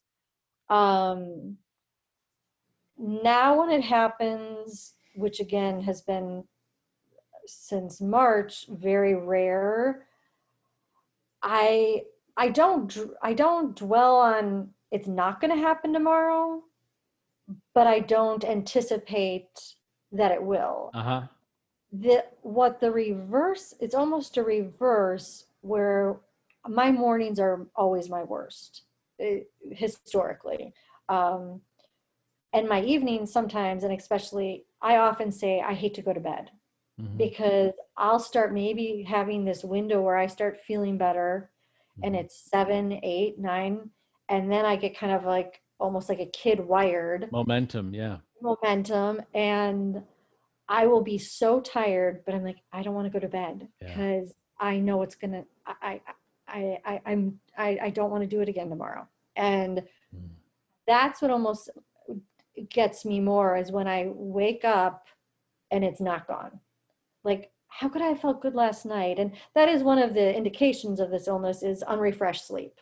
So, when people say, "Oh, I'm so tired too," and it's like, well, no, Yeah, it's no, not. I know. I know. Unrefreshed. I mean, some of the big tenets is unrefreshed sleep. So it doesn't matter. I mean, sometimes I have to sleep. I mean, it's not an option, but What's getting your average sleep per night? um per night, I'd say I'm a night owl, which I'm trying better not to be. And part of that is I blame Stephanie Sutton, who was one of my best friends and works nights. Stephanie. Yep. Stephanie. So one of my doctors that I quote cheated on told me I needed to break up because she, being a newscaster at night, will call me. And I said, I love and aware of the different time zone, but she'll call me on her way home from work and she's wired at, 11. And then I'm just happy to talk to someone. And so then it's like 1 and we're both like, and I'm like, I'm probably not better because of you. I'm like, we can just Uh-huh. boil it down to I'm probably not better because of you. I normally still get like I have to get 10 hours, Okay. I normally wake up like around 7 and then I'll fall back asleep, and 9:30 is when I start kind of getting up, and I always have help in the morning, which now with COVID is just my mom, which and one this week on Monday I said, why don't I try to see if I can do my juice and then coffee, and then I'll call you because you're 5 minutes away. And just doing those things, I ended up sleeping for 3 hours in the afternoon. Mm-hmm. That Mm-hmm. was just enough off of the schedule and up and down too often that I always say this illness is almost like having an iPhone or any phone that the battery dies too quickly and Mm-hmm. you're trying to close all the screens. Like, That's a really good metaphor, actually. And I've had an iPhone, so I know how shitty batteries can be. Um, yes. I, I, well, there's two things that this reminds me of. One is when I asked about, when you have a good day, do you feel like you're going to be normal again? And that reminded me that actually is what you said, uh, or my version of it, or what it is to me is that part of not expecting that and then being disappointed by not having it is accepting that, all right, like, okay, I'm not there. I do have this thing that I don't want to have, that I want to shrug off and say, I'm over it, I'm done with it. Oh, that's not it. This is how I am. Like, and I know it's like, Lord, I know it now. It's been a little over 2 years Okay. and it's been getting steadily better, but like I said, it just feels like glacial speed, and I just have to accept it, and that's okay. Like that's this like the biggest thing to get over, but it's so relative. Like I just Yeah. need to accept this is where I'm at. That's all. And like the good day yesterday, well, especially because of COVID, I said, COVID has actually been incredibly difficult, which I didn't anticipate it because I'm isolated so much of the time anyways and mainly homebound. Mm. So I didn't anticipate it affecting me as much as it has affected other people. Same And here. I felt like the whole world suddenly joined my world. they did, Like, oh, and everyone's having to stay home now, and like they're all, yeah. And yeah. I'm like, oh yeah. And I'm like, and what's been interesting to me, and I've had to try to find a lot of compassion, is that people will tell me how difficult it is. And I'm like, are you Yeah. kidding me? Like, and you're all in this together and it's going to end. So it's fascinating to me. I'll hear people, and I understand how difficult it is. And I tell people it's a grief. This is a grief. That's how you have to look at it. But it's only temporary. Like, stop trying to fight it. Just do what you need to do, because then you'll get to move on. If someone told me, stay at home for, a year or 6 months and this will be over, whatever you say. But Knowing what you know now, but knowing that's what the I know thing is now, like change is difficult. It's a hard pill to it swallow. is no matter very what. hard. But I have found that I've had to work on my resentment because, I'm listening to everyone. I'm going to miss a holiday. I'm going to miss this. Yeah. And I'm like, I have missed so much. I mean, Yeah. in a decade, but I rarely get that. How do you handle missing that? Like, I really don't get as much of that as people would expect. It's almost like, well, that's your situation. Of course you've missed it. Like, there's really a lack of Empathy. there's a lack of empathy. And I think I always say sometimes maybe I do this too well.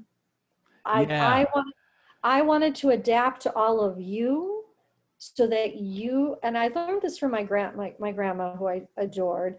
She, when I used to visit her and when I was in Milwaukee, and she's like, honey, you don't have to come visit. I'm like, Grandma, I like spending time with you, of course. And she's like, what I want most for you is live your life. I'm fine. I lived my life. I'm happy. She had lost her vision and she had had a stroke, and she had traveled extensively, and she's like, you don't have to be responsible for me. I'm okay. You go do you. And I always thought that was such a gift. Yeah. And so I think when this happened to me, I don't want you all stopping your life. That's the most insulting thing you can do. Yeah. I know. Like, please live it. But the lack of how do you do it sometimes gets a little old. And I'm sure it's not like having a regular illness. I don't get cards. I don't get, flowers. I don't get, you can do this. It's a very odd thing. I mean, this illness is ranked, I think, the bottom 2 of quality of life. I admire your voice in this so much. Until I started to open up through doing this podcast, which sort of wasn't by design, it just happened to have to come along with it. I realized as I was doing it, I didn't really want to tell anybody at all because there's such a stigma. It's not a broken leg. It's not a, whatever you can see on an x-ray. No. And there's this associated social stigma, like I'm feeble-minded or something like this. And it's right. Like, well, I had people say, well, but no. No, or people would say to me, well, do you have social anxiety? I said, Right. do you remember me before? I said, I'm an extrovert stuck in an introvert illness. I've always been an extrovert. And I found that was what was interesting, is people seemed to find any weakness or flaw and magnify that rather than be like, I was the person that, went to Europe 3 times, once by myself. I'm the person that flew by myself to visit you in New York and to visit you in Atlanta and to visit you and go to your wedding situation. Yeah, did maybe I have a panic attack when we were all out till 2 and I probably had it? Yes, but did I not show up? I always showed up. And so I think I had to do a real reckoning of friendships. That was the hardest thing, of letting go and realizing how much of this friendship was because I was the one that showed up. Because all of a sudden I'm here and there's a lot of crickets going on. Yeah. A lot of crickets. It's human nature, man. It is. I recognize that that's the balancing act. And if I am putting a lot in somewhere, it gives the other person permission to not have to do that so much. Yes. And it's just the balance. And it's rare to find the person, those gems that know you well, that are in it with you, you know? Well, I think I always say too, which I gave a big leeway for a long time, is um, I got unwell at a very bad point in life. It was when all of my closest people were getting married, starting families, having children, which is all incredibly challenging. Mm. And I was bouncing around between Arizona, California, here. And so there was a little bit of a disconnect. In the same way you decided to do the podcast, that was part of what led me to do the blog, because I was so tired of people thinking, oh, I'm canceling on you. And I figured if I put this out there, it almost takes the burden off of me to constantly try to explain. You can read or you can't, and then I don't have to keep trying so hard. But And but it's out there. Yeah. but And it's does out. it feel relieving to put it out there Um, and to suddenly feel like I'm I in mean, a more of again, a glass house? I haven't written in a while. In the beginning, it did. Like anything, in the beginning, it did, and that was also right around the time that Facebook, our age, got into Facebook, and that's what opened my eyes. As far as that's when I started getting connected with Ryan Pryor, who wrote Forgotten Plague, and we had a screening for that, and Jen Bray, who I was filming for her movie Unrest, which wasn't in the cut, but the language we all used, and I've never been a big one for support groups, but one of my favorite, I'm only in one group and it's a global group. So that's fascinating too, because you're getting input of what people are doing from all across the world, and different countries treat this illness very differently, and different people have different access to things, but we all use this same lingo. And I was like, oh, you sound exactly like me. You sound exactly like me. Okay, now 11,000 people sound exactly like me. And then there's another group and another. And that was really what was the most relieving, Yeah. because there was just so much disbelief. And because there was so much disbelief, I still struggle with it. I still don't believe it. I mean, in my heart of hearts, there are days and I'm like, I think yesterday, I look at now when you say like, oh, when you had a good day, do you think it's going to be better? Yesterday is almost the gift to be like, this is real, because you didn't do anything different yesterday, and you were just, life was easy. And even though it was just going out with my dog and chatting with my mom, where this morning, my sister stopped by to get coffee. My dad asked me about the registration for my car in Yeah. Arizona. My mom's friend came over. And you're And like, it's my too head, much, it's too much, it's too much. and I'm just getting like more aggravated by the Yeah. moment. And I'm just like, I'm trying so hard to be, I'm not upset with any of you, but my body is just, hyperstimulation. That's part of this illness. Like, you can't handle a lot of noises. For me, Yeah. smells were really bad. They're better now, What but about light?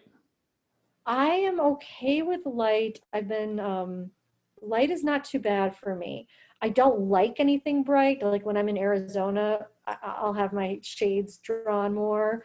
But smell was, I mean, I'm not kidding. When I was going through help, I would tell people, you can't, Christine, who is my ride or die helper, she would buy people, here's the Tide Free, here's the shampoo, and someone would come in and I'd be like, say something, and they're like, no, I swear I don't have anything. And then they'd be like, oh my gosh, well, yesterday I did my laundry with my friends and I think it might have had a dryer sheet. And I'm like, yeah, if having spidey sense of smell I could get a job for would be fantastic. But that has improved. I mean, that used to be debilitating because I would, throw me into an asthma attack, just the slightest of sense. But people don't understand, again, too, that's when you have to start becoming so cautious when you go somewhere, because it's not just the event, it's what is the noise level, It's what is the sensory bombardment. it is the Yeah, sensory overload, totally. becomes so much. So, that's exactly what I was talking about in like sort of denying that you have it, or feeling like, oh, I'm better now. Like I didn't want to believe it. And that is absolutely part of why I wanted to interview you today and have this exact conversation we're having, and also share it on my podcast openly and honestly, because until you are able to connect and relate to other people that have it and have that fortifying, validating experience of having people use the same language as you were talking, Yeah. or for me, when I went to this rehab program, to see like a PowerPoint presentation with all of the symptoms that I've been experiencing alone and feeling like fucking unmoored and isolated from, like, and Right. until you hear those voices, which we're sharing in part right now, you do feel disconnected and like, am I anywhere on any kind of map? And to find No. that you are and that you're not alone is such a reassuring feeling. Like, okay, like maybe Yes. where I'm at, they don't recognize what it is, but I'm not alone in this. Right. And I mean, there's so many, and I think fortunately now, and I think that's the silver lining possibly with COVID, with having long hauler syndrome people, which is definitely ME. I mean, they don't want to admit it yet, but the majority of this has always been an illness of a post-viral or infection. It's just Mm-hmm. we've never seen it at Mm-hmm. this scale. Sure, there's going to be a subset of people with either lung damage or, it's going to be a subset, but this isn't been an umbrella illness forever. But, there's finally more and more voices, but it's even frustrating because they're still trying to separate us. They're still trying to study just the long haulers. And, I will watch Chris Cuomo on CNN, who I stopped watching because he was suffering from it. And he had Dr. Fauci on his show saying you most likely have ME. And then 2 days later, he has a woman on who has POTS, which is, I don't know if you have checked for that. It's postural orthostatic tachycardia syndrome. Oh, I was going to say I love pot, but no. Okay. Shoot. That is one thing I have not done yet, But which this is is not Colorado, so. no. Well, It's interesting because so I didn't know. Again, it was like there was so much I didn't know that I would found out from bloggers, and I'm like, could I have this? And basically, with this illness comes a lot of what's called dysautonomia. Nothing's talking to each other correctly, and so what POTS is an elevated heart rate when you stand. So it's so simple. So like I used to think, oh, I'm having a panic attack waiting in line at the grocery store. No, now that I got a heart rate monitor, I noticed that, oh, my heart rate is, hitting 135 just standing. Mm-hmm. And then if I continue standing and it's warm, it's going up to 150, and now it's going up to 170. And the second I squat down, it pummels back to kind of normal. So POTS is very frustrating, and most people with ME have it. You don't know that you have it unless you have a good doctor. That it should be one of the first rule outs, because it's a very easy thing to do, is to wear a heart rate monitor. And like my ex and I used to get in a fight about emptying the dishwasher because he thought I could do it, and I'm like, I'm telling you, I don't know why. I'm exhausted. Yeah. And well, I put that heart rate monitor, the bending and standing, and the bending of standing, all of a sudden, I'm like, look. And I was like, oh my God, like, look, this is because I didn't feel it. I'm like, my heart rate's jumping from 140 down to, 110 and then back up to 150 because of this bending, standing movement. But once I got a handle on that with the pacing, that was one, it was just eye-opening because you realized all these times that you think you're quote, unfortunately, a lot of these autonomic nervous system disorders do mimic panic attacks, in excessive heart rate. Sure. There's probably limited ways that our brain can express distress. Exactly. Yeah. And so, unfortunately, the treatments for POTS aren't great. Try to increase your your fluid intake and salt intake. You know, my cardiologist said, well, gain 4 pounds of water weight. Well, I tried that. I felt miserable, and it didn't help my POTS one bit. Did you increase your salt intake, or did you just Yes. pound tons of water? I increased my salt. You need to increase your salt intake. So I tried that. Some people do beta blockers with good success, but they cause fatigue. So that's, you know, it's, as my cardiologist said, no one likes treating POTS. We don't know if it's neurological. We don't know if it's cardiac. There's no good answers. You guys don't feel good. We don't have good answers. I mean, I love the guy. And you haven't tried pot. Not that I'm an advocate for it. And even though I said I love it, I don't do it currently. And it has its pluses and minuses. And I think, you know, for all plant medicines, approach it with respect. None of it's just for fun. Like, have a good time with it. Okay, fine, get to know it, but approach it always with respect. You know, pot is always the go-to that people ask me about. And I've or laughed. CBD. I said, yes, or CBD. There's a funny thing, and our good friend was sweet enough to get me some medicinal. And oh yeah.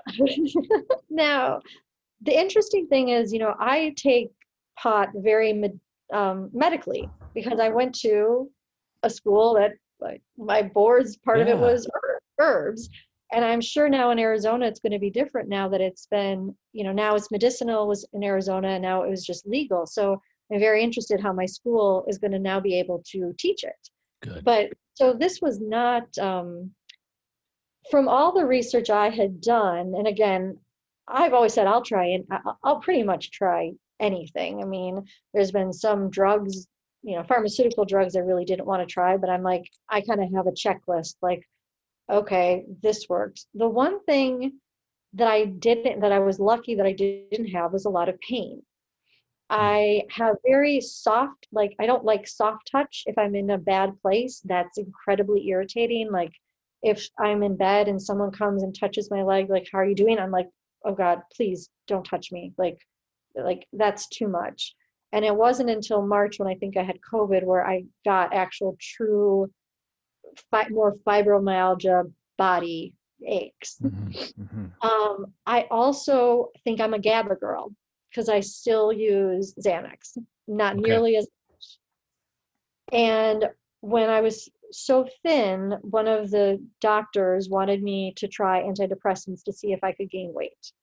And I said, sure, because you have to, what you learn as a patient, I said, is called a patient for a reason. You are expected to have a great deal of it. And I was like, you can't say no to a doctor, because then you're being combative, and then it's your issue. So you always have to say yes if you want to get somewhere with certain doctors. Mm-hmm. So I said, okay, sure, fine, give me the antidepressant. And antidepressants are more serotonin drugs, which pot tends to work more on the serotonin pathway. And I was completely apathetic, absolutely numb, could not find my thoughts, could not find anything. And a good friend of mine, and then we tried 3 different ones, and the third one, I can't remember, it started with an L. The third one, I was at a quarter of the lowest dose. And finally the psychiatrist was like, I think you're a hyperreactor to serotonin. Mm-hmm. And I went off it, and I had told no one I was on it. And one of my good guy friends said, welcome back. I go, what do you mean? He's like, you've been really weird. He's like, you haven't been witty, you haven't been funny, welcome back. And I'm like, oh, I was on these antidepressants. And I said, I know, I felt like so just SSRIs? Yes, SSRIs. Okay. Yeah. And so then when I did, because of course I've had a gazillion genetic tests and testing, when I did my genetic testing, I do not break down serotonin. And it gave a list of medications I shouldn't have. And the antidepressants I was on was one of them. Uh-huh. So I have talked a lot in these groups. So I think I have high serotonin and tend to more of a serotonin syndrome situation where, and I said, I'm pretty intuitive. I have the stuff sitting here. If I think it would help, I have no idea why I'm not grabbing it, mm-hmm. except for, and then bless her heart, she gave me 2 edibles and then just regular, because I'm like, the anxious person in me, I'm like, I don't like waiting for something to happen. Like, I had to get an MRI, and I freaking had to call the lady because I was on Valium and I hadn't been drunk or high in forever. And I was like, I think I can't breathe from the Valium. The lady at Walgreens, she's like, honey, I think you're just probably a little high. I'm like, Is that? Oh, yeah. I'm like, okay. Trust That's your it. intuition. Yeah. So, but what's interesting when you talk about mold, I was doing some research, and UC Davis did a huge study on medicinal pot and found 100% has mold. And they said anyone with an immune disorder, AIDS, or a certain type of cancer should be careful, even though most of it's probably burned off, it could be an irritation. And I thought, the smell of pot has always been repulsive to me. Mm-hmm. And I never crossed my mind that it might have mold. Interesting. So I was like, so yeah, I mean, is it something, and pollen, I would guess too. Pollen, and yeah, exactly. And so again, an edible might be fine, but I'm like, I don't really fit the profile. Like, and again, like I said, I respond really well to the more of the GABA drugs, and that's what's kind of always, when I've done any neurological testing, what's low on me, and that seems to make me feel more centered and grounded. But like GABA A, like Xanax, well, I don't like lorazepam, but just that stimulate, yes, GABA versus serotonin. Okay, so interesting. So yeah, I don't know. It's in the back burner, and I joked with my friend Jamie, who is my one of my real good friends in Arizona, who's a doctor. I'm like, well, maybe when we're in Arizona, I'll try it. But the main thing is the biggest thing with this illness is the post-exertional malaise, and of every group I have been on, and especially in a lot of the countries that pot had been legal for years, said I didn't find one person that had any.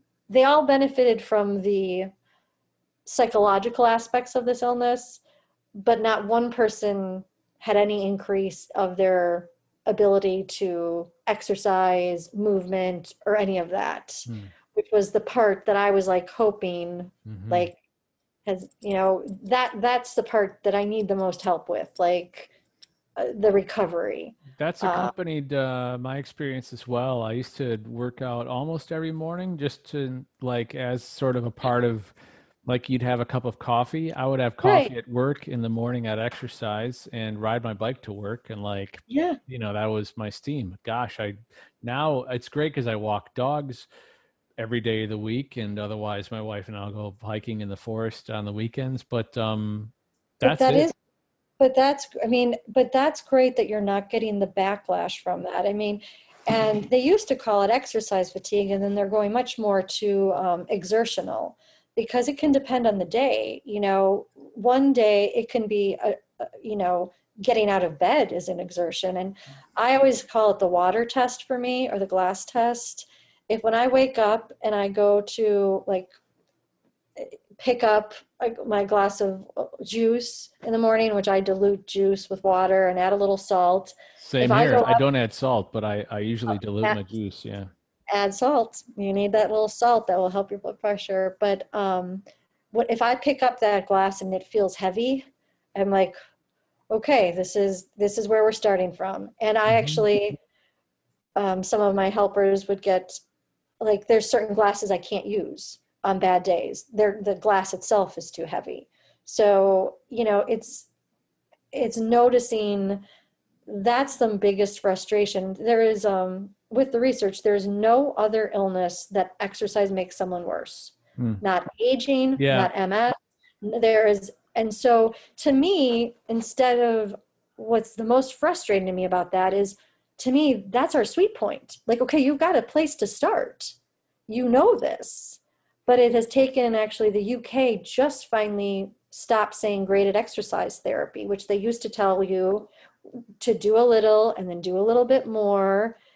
And now the better way to do is to wear that heart rate monitor, figure out your 75% max, do not go over that, and pace yourself. And I said, I can tell you the second, like if I go on a, my long walk is still not a mile, but I can almost in my head tell you now, I bet I'm at 143. I bet I'm at 152 and stop. But, there's so many theories. There's the Dower theory, which is, does the body go into some sort of hibernation mode?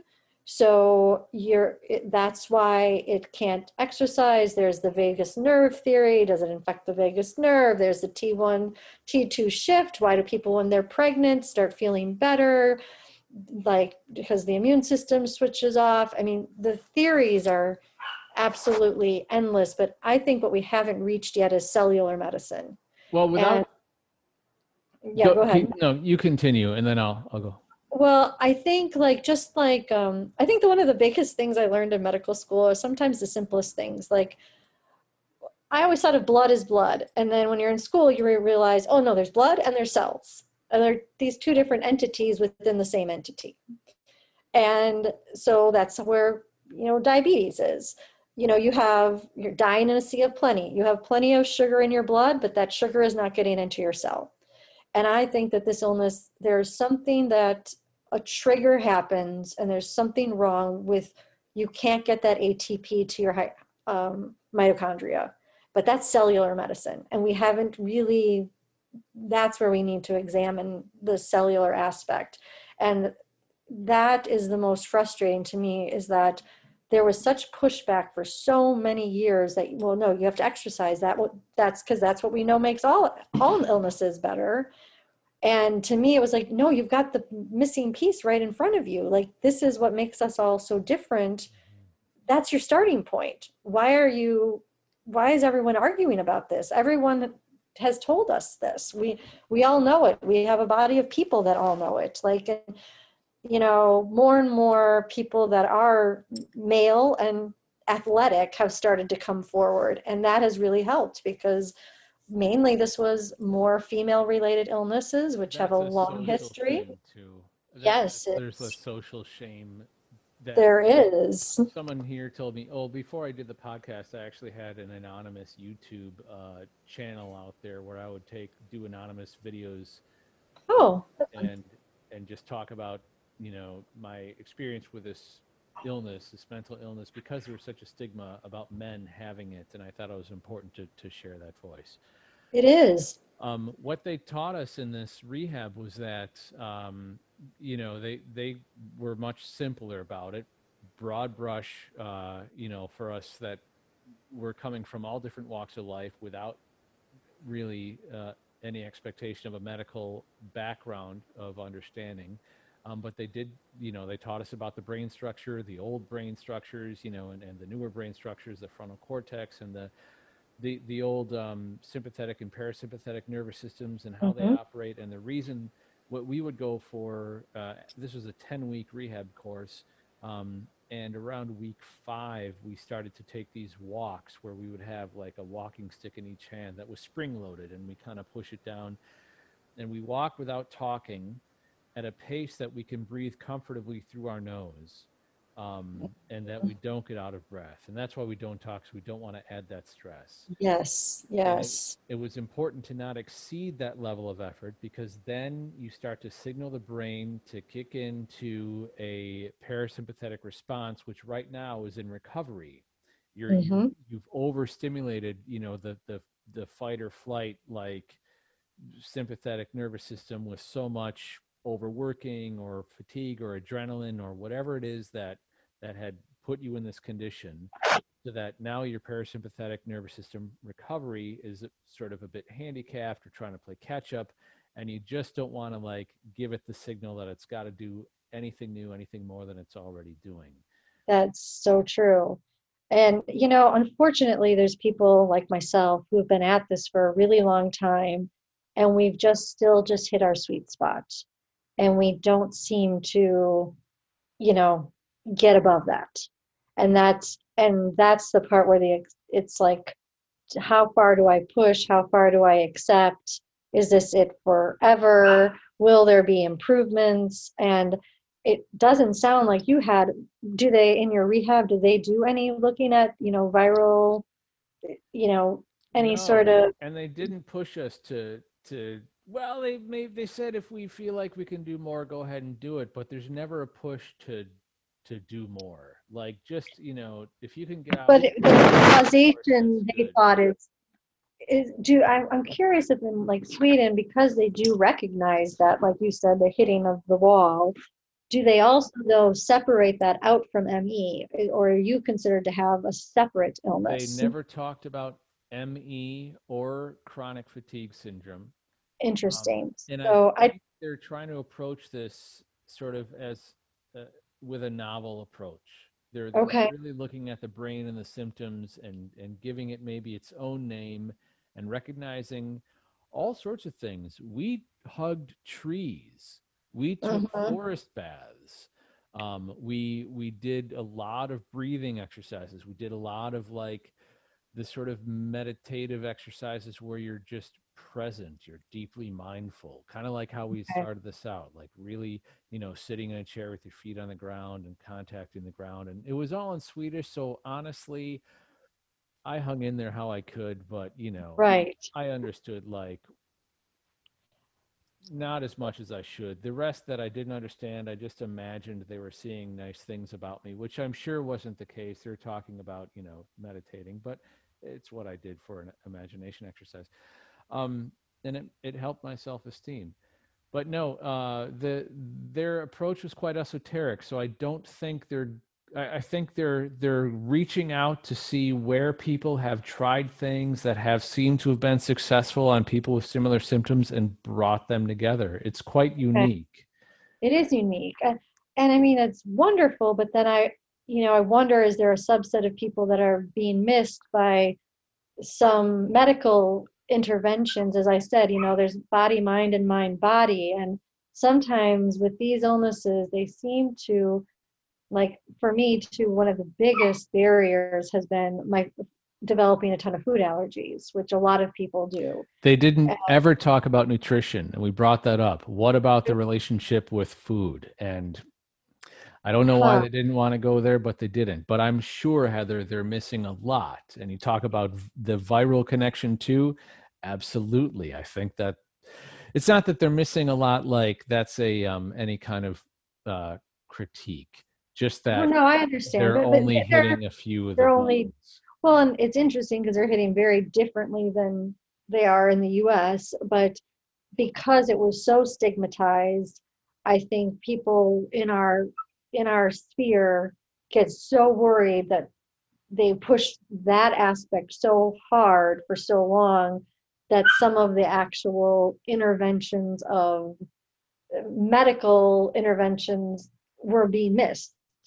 And then, they do find some people do really well with low dose naltrexone. Some people do really good with Valsite. Some people do really well with Mistonin. Some of the MS drugs people do really well with. And that is, I think, with this illness, the biggest battle is separating out that body, mind, body. Because as I always said to people, why would I have dropped out of my perfect life? I had everything I wanted. Yeah. And totally. I wasn't at the time, I was stressed, but I'd been stressed a million times in my life. Too. Yeah. And again, if we circle back, I had also had the experience of going from incredibly ill to removing an organ, my tonsils, to a magic cure. So I had this unique perspective of this is my second go around of this. And like I said, even when I started developing all these food allergies, I thought I was having panic attacks at restaurants. And it took until, I ate a thing of peas one night and was like, I can't breathe. Can you be allergic to peas? How can you be allergic to peas? That doesn't make any sense. Apparently you can be. And potatoes and carrots and celery and potato starch. So that for me has been, which is quite common, the worst part, because if we go back to antibodies and memory, most of the food allergy community, your body now has decided that that's a foreign invader. And the more you try it, the worse they get, which is what happened with me. I just thought, no, this isn't happening. This isn't happening. And that to me has been the biggest barrier, because if that is a catch-22 of needing more help because I can't order out food. And like yesterday, I was craving a burger for some reason. And I'm like, I wonder if I can have Culver's crap burger ever. And I was Culver's like, has a crab burger? Crap. I'm like, it's not like great Oh, food. crap. Okay, crap burger. Yeah, it's not like some great thing. But All I right, was that's craving. upcycling at a new level. All right, Yes, yes. I was just craving just some fatty, not good food. Yeah. And but I feel like a few years ago when I had it, I didn't feel well. Well, now everyone's so good. I look up, oh, no kidding. Their bun has potato starch. No wonder why, and it's just, there's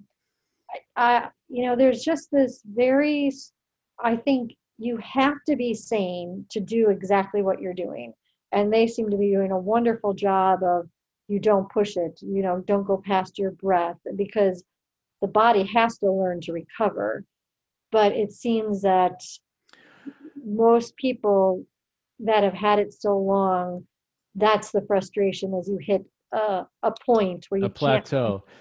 A plateau. Yeah, I feel like I mean, I know I still have a long way to go, and I'm not gonna like determine the outcome at such an early stage, but I feel like I've plateaued, and that's where I feel like I have to accept that I'm not going to return to where I was, and that I should sort of reset my expectation and be quite happy with the new now. That's it. Like, I'm only going to find disappointment in trying to, reach something that's out of reach. Fuck that. Like, I will continue to like accept where I'm at right now. And if that now continues to change, fine, so be it.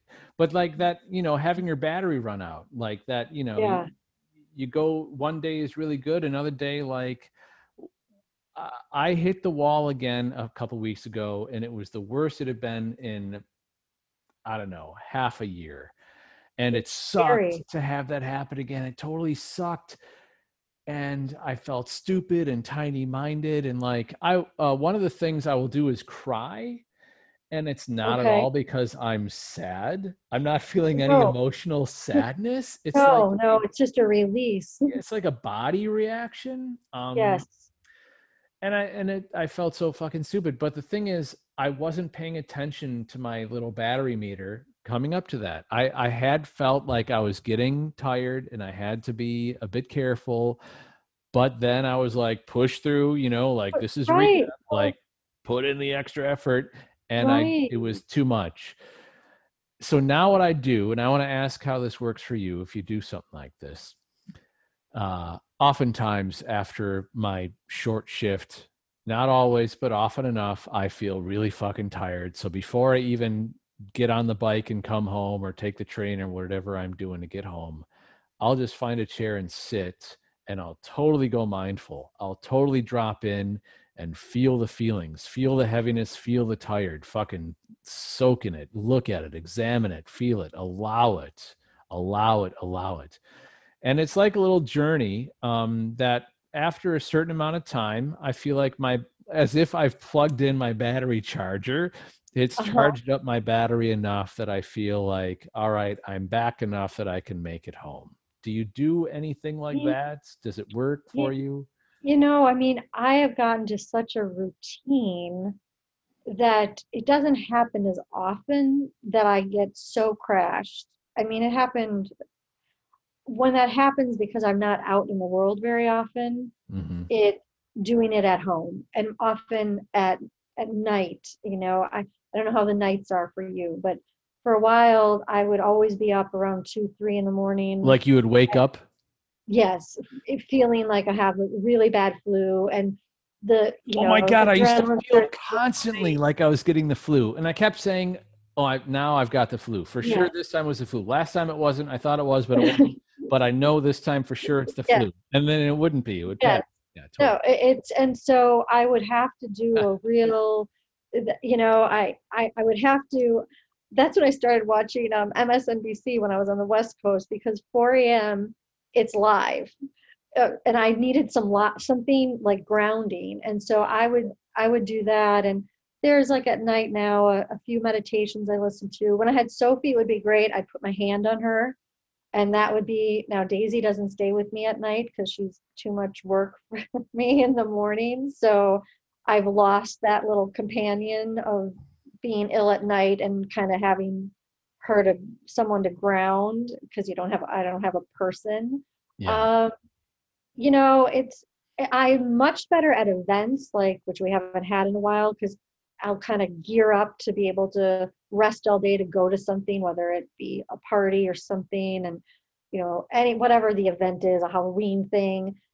And if I'm at it and start to feel like that, I've often found I'll just go into a different room and just Yeah. close the door and just, okay, breathe. You reset and take that 5-10 minutes and then come back, or just go quiet for a little bit. So yeah, I think these techniques are so now, I don't have a formal practice. I listen to this woman I found, the Luna Neat, on YouTube. I love her.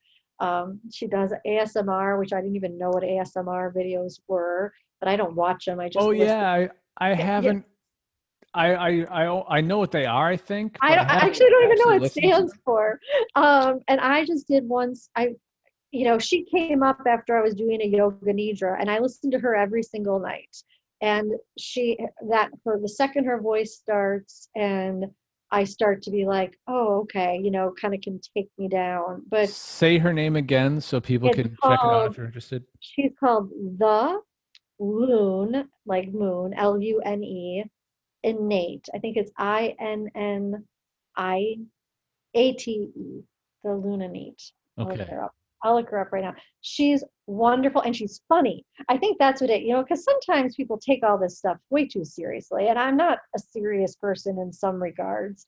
Some things of my life I am, not this. It's just too much. Humor is the best. It is, yeah. I mean, I miss so much if I can't get back to Phoenix, Christine, who helps me, this is a funny story, most of the best helpers I've had, I've poached from somewhere else. Like, Uh-huh. I've met them somewhere and been like, so do you like your job? So I was getting a bikini wax from this girl at the time, and I was like, she can give me a bikini wax. I can be pretty comfortable with this person. And Uh-huh. I'm like, Uh-huh. yeah, so she started helping me in the That evenings. how did that Um, go though? When did you ask her? Like, hey, well, it was funny. It was one of those things. My little safe haven when I was a little bit better was I used to go to Nordstrom Spa while I was in medical school. That was the place I went. Nordstrom had a spa. No one knew about it, not touristy, not fancy, and I that was my go-to place. And then when I moved back, I started feeling a little bit better, and I said to Erin, who gave me a massage, I, I think I finally want to go all in. I'm gonna go for a Brazilian. I said, who should I go to? And she said, go to Christine. I'm like, okay. And I met this girl, and I'm like, I really like her. I don't know what it, like you said, when you don't know why you like someone, I'm like, there is something about this yeah. person. And then I went back for my, like, a little bit for my eyebrows, and then I was doing those hydrotherapies, and I said, hey, I do this hot cold treatment at my house. Would you ever be looking for some extra work? And she said, oh, sure. And that kind of evolved to, now she works for me year round, even if we created an arrangement. And, but the best thing about her is she's freaking funny, and she Yeah. gets my humor, and it makes it all, which I think is sometimes hard with, now my mom has been helping me for 6 straight months, and sure, we laugh the same, but when a parent is having to watch their child suffer and look at me break down and be like, what am I going to do if one of you gets sick? We don't have help here. I can't care for myself. Like, Yeah. and when you're dealing with it with your family member, there's not that separation where, I can have a horrible day, and Chrissy and I mean, we make up stories about everyone that lives in my complex. She's got nicknames, it's like the humor or the absurdity of it. She will find the Yeah. absurdity, but also when someone is with you all the time, they see how badly you suffer. And Mhm. the rest of the world, the majority of even of my close friends, they only see me if I feel well. They see you at your best. Yeah. They see me Right. at the They best. only see you They at your best. Yeah. they don't see that, and you've got these people that basically live in your home, and it's a very unique, it's a relationship you can't explain if you've never, and it's very uncomfortable at first.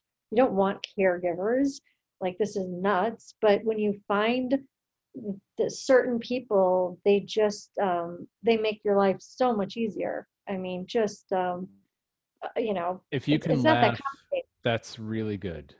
If You you're you able you to have still to. laugh, it's good. Yeah. And Yeah, I for mean, the record, when I do these podcasts, mhm. I've canceled them before. I've canceled interviews because I'm feeling too shitty. Uh, and if I'm doing a solo show, well, I just don't do it because it's a shit. Right. Um, but it's like going for a run, and afterwards I'll be exhausted. But there's a leg in that too. So how's that for you? So for me, after this interview, I'll have some momentum, like we talked about before, and I'll probably get tired tomorrow afternoon Well, or tomorrow evening from and this. that's what they didn't understand in the beginning is the fatigue can happen anywhere from immediately to 24 to 48 hours after exertion. Okay, that's And fascinating. This is yes, so great, man. it is. And so for me, like today when I woke up, I was like, God damn it. I had this great day yesterday, and today Yeah, I'm feeling like hell. yeah. And then I was like, all right, what do? You one thing at a time. And I don't know if you experience this, but also what I know what's different is I can't remember the exact neurological term. It's like, when you reach for the radio knob, you know where it is. You're not thinking. You turn Hmm. up the volume. Hmm. And I have found what this illness does when it's in a really bad state is I have to think of everything before I do it. I'd like to grab that glass of water. How am I going to do it?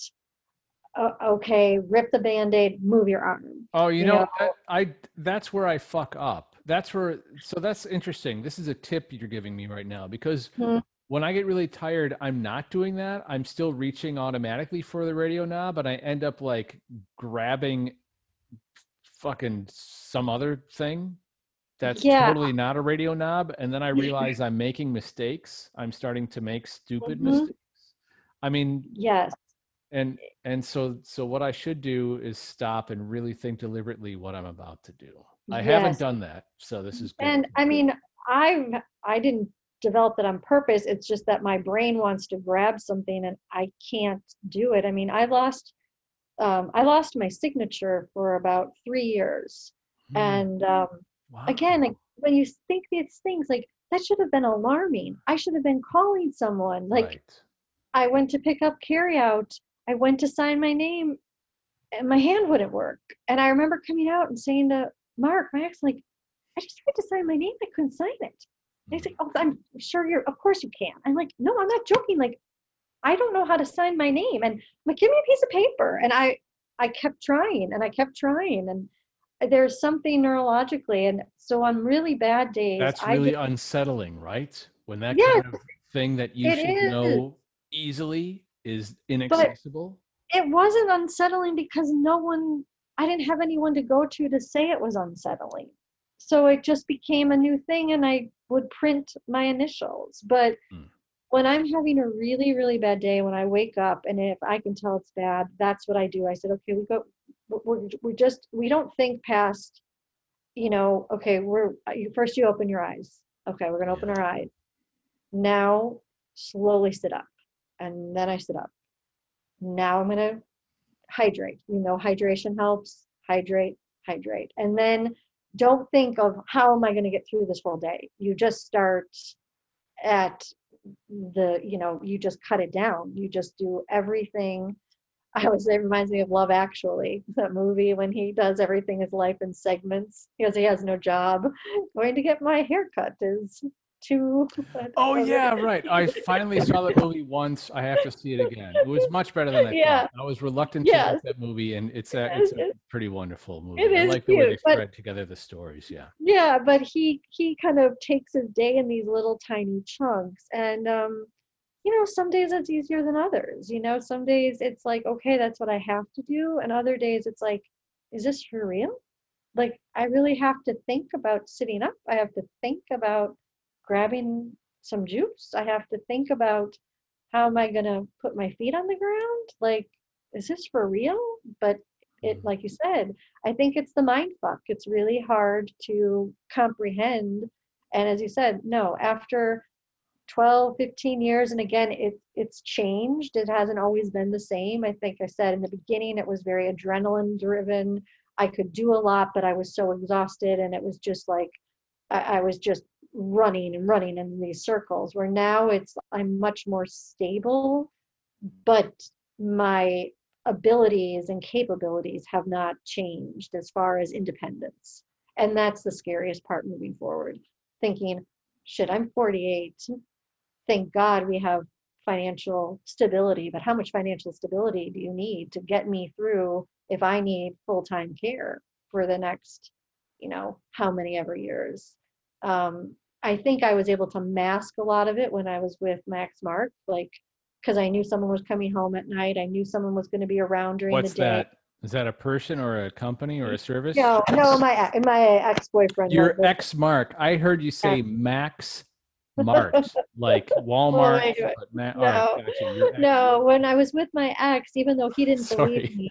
No, it's fine. He didn't believe me at all. We'd get in arguments at the allergist. He didn't believe me, but it's amazing the idea of a body being in your space, of what a difference that does. Yeah. Because if I have to be alone, I have to decide, well, I have to make sure I can get through to the next thing, or what if I can't do it? So I have to plan my day very differently. Mm-hmm. But, when I'm in Arizona, I have someone comes at 8:30 in the morning and someone leaves at 8 at night.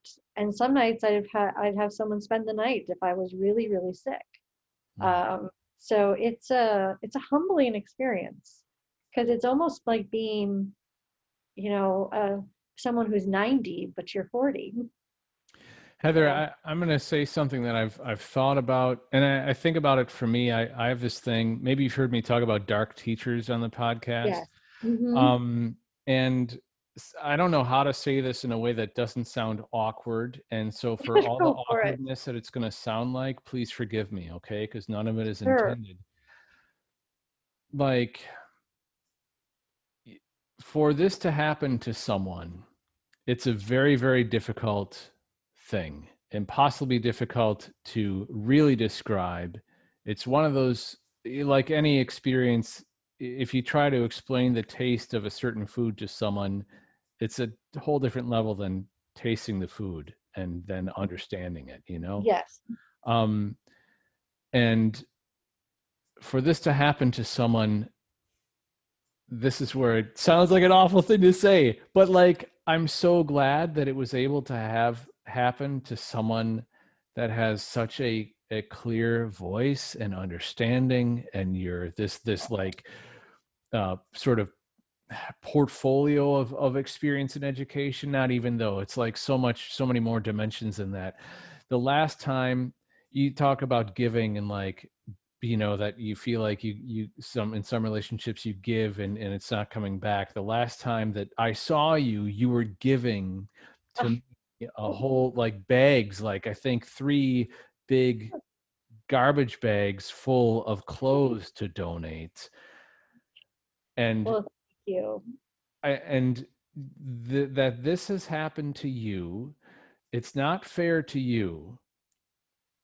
No doubt about it, no bones about it. But what you are turning this around to give is, and have given, is incredible. And the fact that you feel like you're done writing right now, be done writing, like totally, like just set it down. Like if that's the time, just set it down. Just you being you. This conversation, just oh man, I'm serious though. You're just bountiful with love and hearing and understanding and like wisdom from the roots. Like you're not talking theory, you're talking from your direct experience, which I also think is so damn important, more than any other book or anything you can ever read. That's why the Mayo Clinic had it wrong. There's no direct experience there. They're only going from like book knowledge or theory. Like you have this direct Right. experience, and it's invaluable, and it's incredible. And You're so sweet, and I hope I will try to believe you. I think with this illness, as you said, you struggle with is, oh, I should be doing more. I should be doing more, and then you start looking at your past life and, oh my God, am I never going to travel again? Am I never going to see these places? And I'll have to come back to, you did when you could. So that's all that matters. yeah, totally. You did when you could. You didn't take Yes. any moment of that for granted. Yeah. So it's, as you said, reinventing a new chapter. Just, I'm not sure I'm so happy with the book. The book, all right, to get a little deep, I don't think we're going to get as far as we wanted to in this conversation. And Okay. so, because we haven't even gotten into the healing and like remote healing and Oh, right. Yes. Reiki and entities and, So that's the fun stuff. and we'll do that another time because that That's deserves wonderful. time, and like it's great. It leaves a nice cliffhanger too for a podcast. It does leave a good cliffhanger. Um, I have to just thank you because I was at a really dark place when you reached out to me. Like aw, I really was. Like I said, we touched briefly that I'm pretty sure I had COVID in March. And the one thing I've been blessed with this illness is I have never suffered from clinical depression. And I've always been very clear about that because that's a horrific disease that people suffer and people do not understand, being sad versus clinically depressed. yeah. And when I got sick in March, everything changed. I had been doing so well. And then it was starting over with everything. I was like, how can more new symptoms come? But what came with it, which I had never experienced, was true depression. And I'm slowly coming out of that, I think, because I'm slowly getting better 6 months later from recovering from that illness. But when you reached out, I was like, oh, it was like just a bing. It was like a reminder, like, oh yeah, there's people like Ken out there. It's like, it's okay. You're going to get through this. But so I'm so grateful for you for it. Just so grateful. Oh, thank you. I know this it sounds hilariously dumb, but I'm grateful that you're grateful. No, We it do this doesn't. infinite It mirror thing, doesn't. but thank you. No, it takes a lot. No, that just really meant, it just meant the world. And it, like you said, it's funny how things happen on the time they happen, because I was scared. I had not had that experience before. And I was like, this is very unusual for me. And will it come out? And just that, and it does show, and especially people struggling during this time, of just reaching out to people does make Yeah. such a difference. I just watched this movie tonight with my daughter and my wife that I bought a while ago, and I've just forgotten that I had it to watch. It's features Paul Stamets. I don't know if you know who Paul Stamets is. He's sometimes on. He's done some TED Talks. He's a mycologist, mushroom specialist out in the state of Right. Washington. I take a supplement of his called lion's mane mushroom, which has been shown to promote neurogenesis. I'll look it up immediately. Yeah, sure. Well, actually, the movie is, I think it's phenomenal. It's not perfect, but it's a tough subject. Out in the context of modern culture and society, and especially traditional Western medical beliefs and indoctrination, it comes off as one of those sort of bias movies that's trying to like a Michael Moore movie might have an obvious bias. So you always feel like you're being sold something, and you're not sure of the full credibility of 100% of the people in it. But it's more like one of these health food movies. All right, so it sounds like I'm trash talking it. I just want to put out the caveat that it has that potential flavor, but I think it's an exceptional movie. I think it delivers the message it's supposed to deliver. It's great. But one of the things that he says in it, which is why I started this, is that about mycelia and mushroom as a species that's been on the planet, as a kingdom that's been on the planet for so long. Right. It's shown that it's able to adapt and thrive and endure. But more than just being successful as any individual species, what it demonstrates, because of how it works with in an ecosystem of the animal kingdom and the plant kingdom is how much more resilient we can be as a community. And that's what it reminds me of right now. And you say, like, you're at this low point and you felt like, things are shit. And then I reached out to you and you felt that connection again. I think it's so important that we do, as people, like, remember we are connected and keep those connections and, like, feed them, give them nourishment, because we are stronger together for sure. Yes, we are. You have a different vantage point being in Sweden right now. It's been a very difficult time in the US right now for that. That is for sure. Yeah. And I think that has taken an emotional toll more than probably COVID has. It's just that lack of togetherness. But you have to find a way to come back to it, because, people are, I think, what I've seen is just, like I said, there's a collective grief. People are experiencing what I've dealt with for years. Yes, that's exactly what I was just thinking. Like, exactly what, yeah. But again, it's different because it may or may not have happened to someone where it was actually happening to me. And I think that's where the push and pull comes. But well, thank you. Just thank you very much. And I look forward to our fun part 2. Yeah, me too. And I believe you are 100% exactly where you're supposed to be. And you may not see it as the shining light, but you're a shining light. And I will take that. It takes being around, I think, too, with isolation. People are seeing that of who are you around, who builds you up. And that, to me, I said to someone, I think the worst part of this illness is because I was such an extrovert, how my circles stopped at a certain point in life and they didn't expand.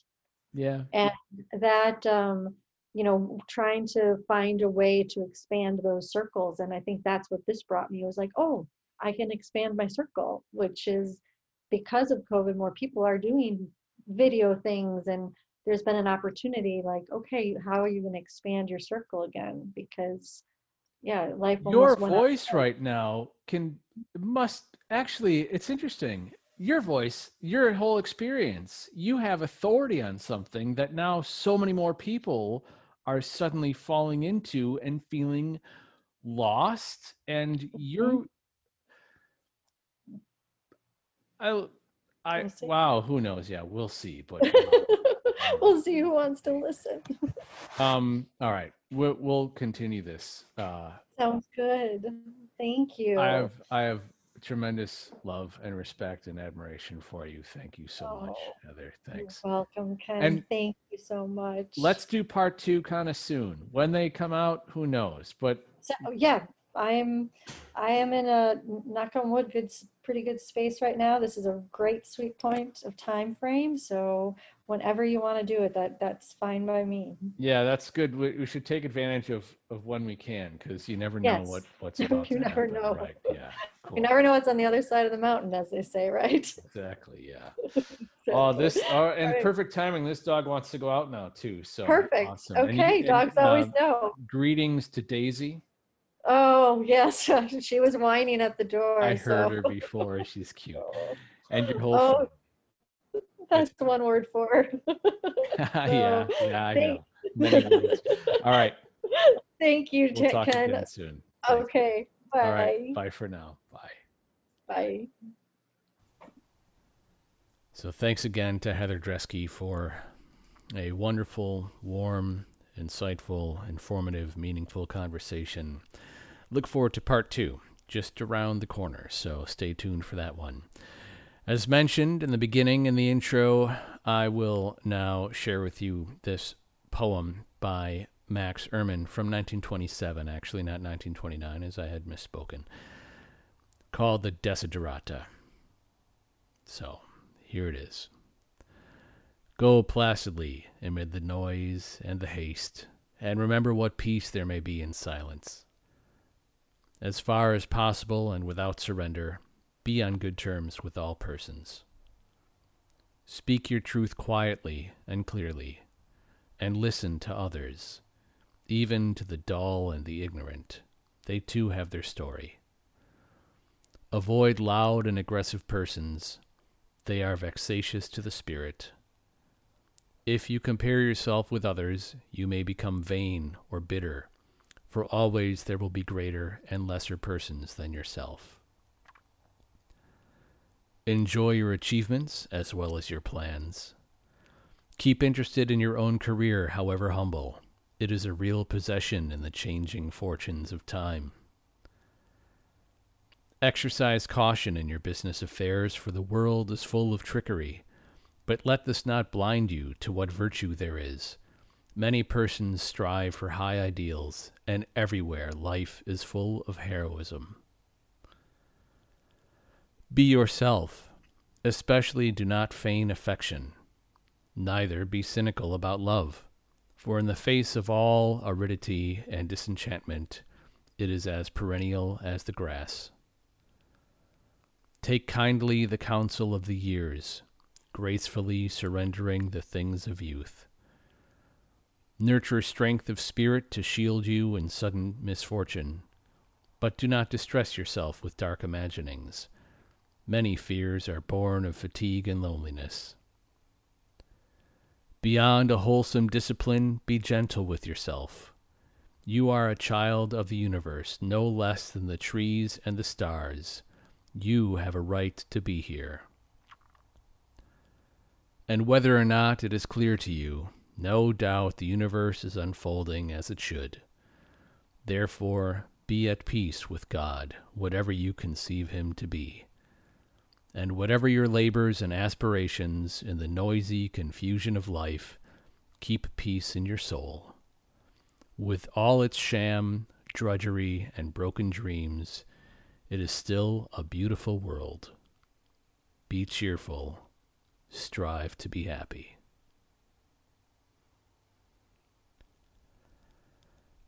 Desiderata.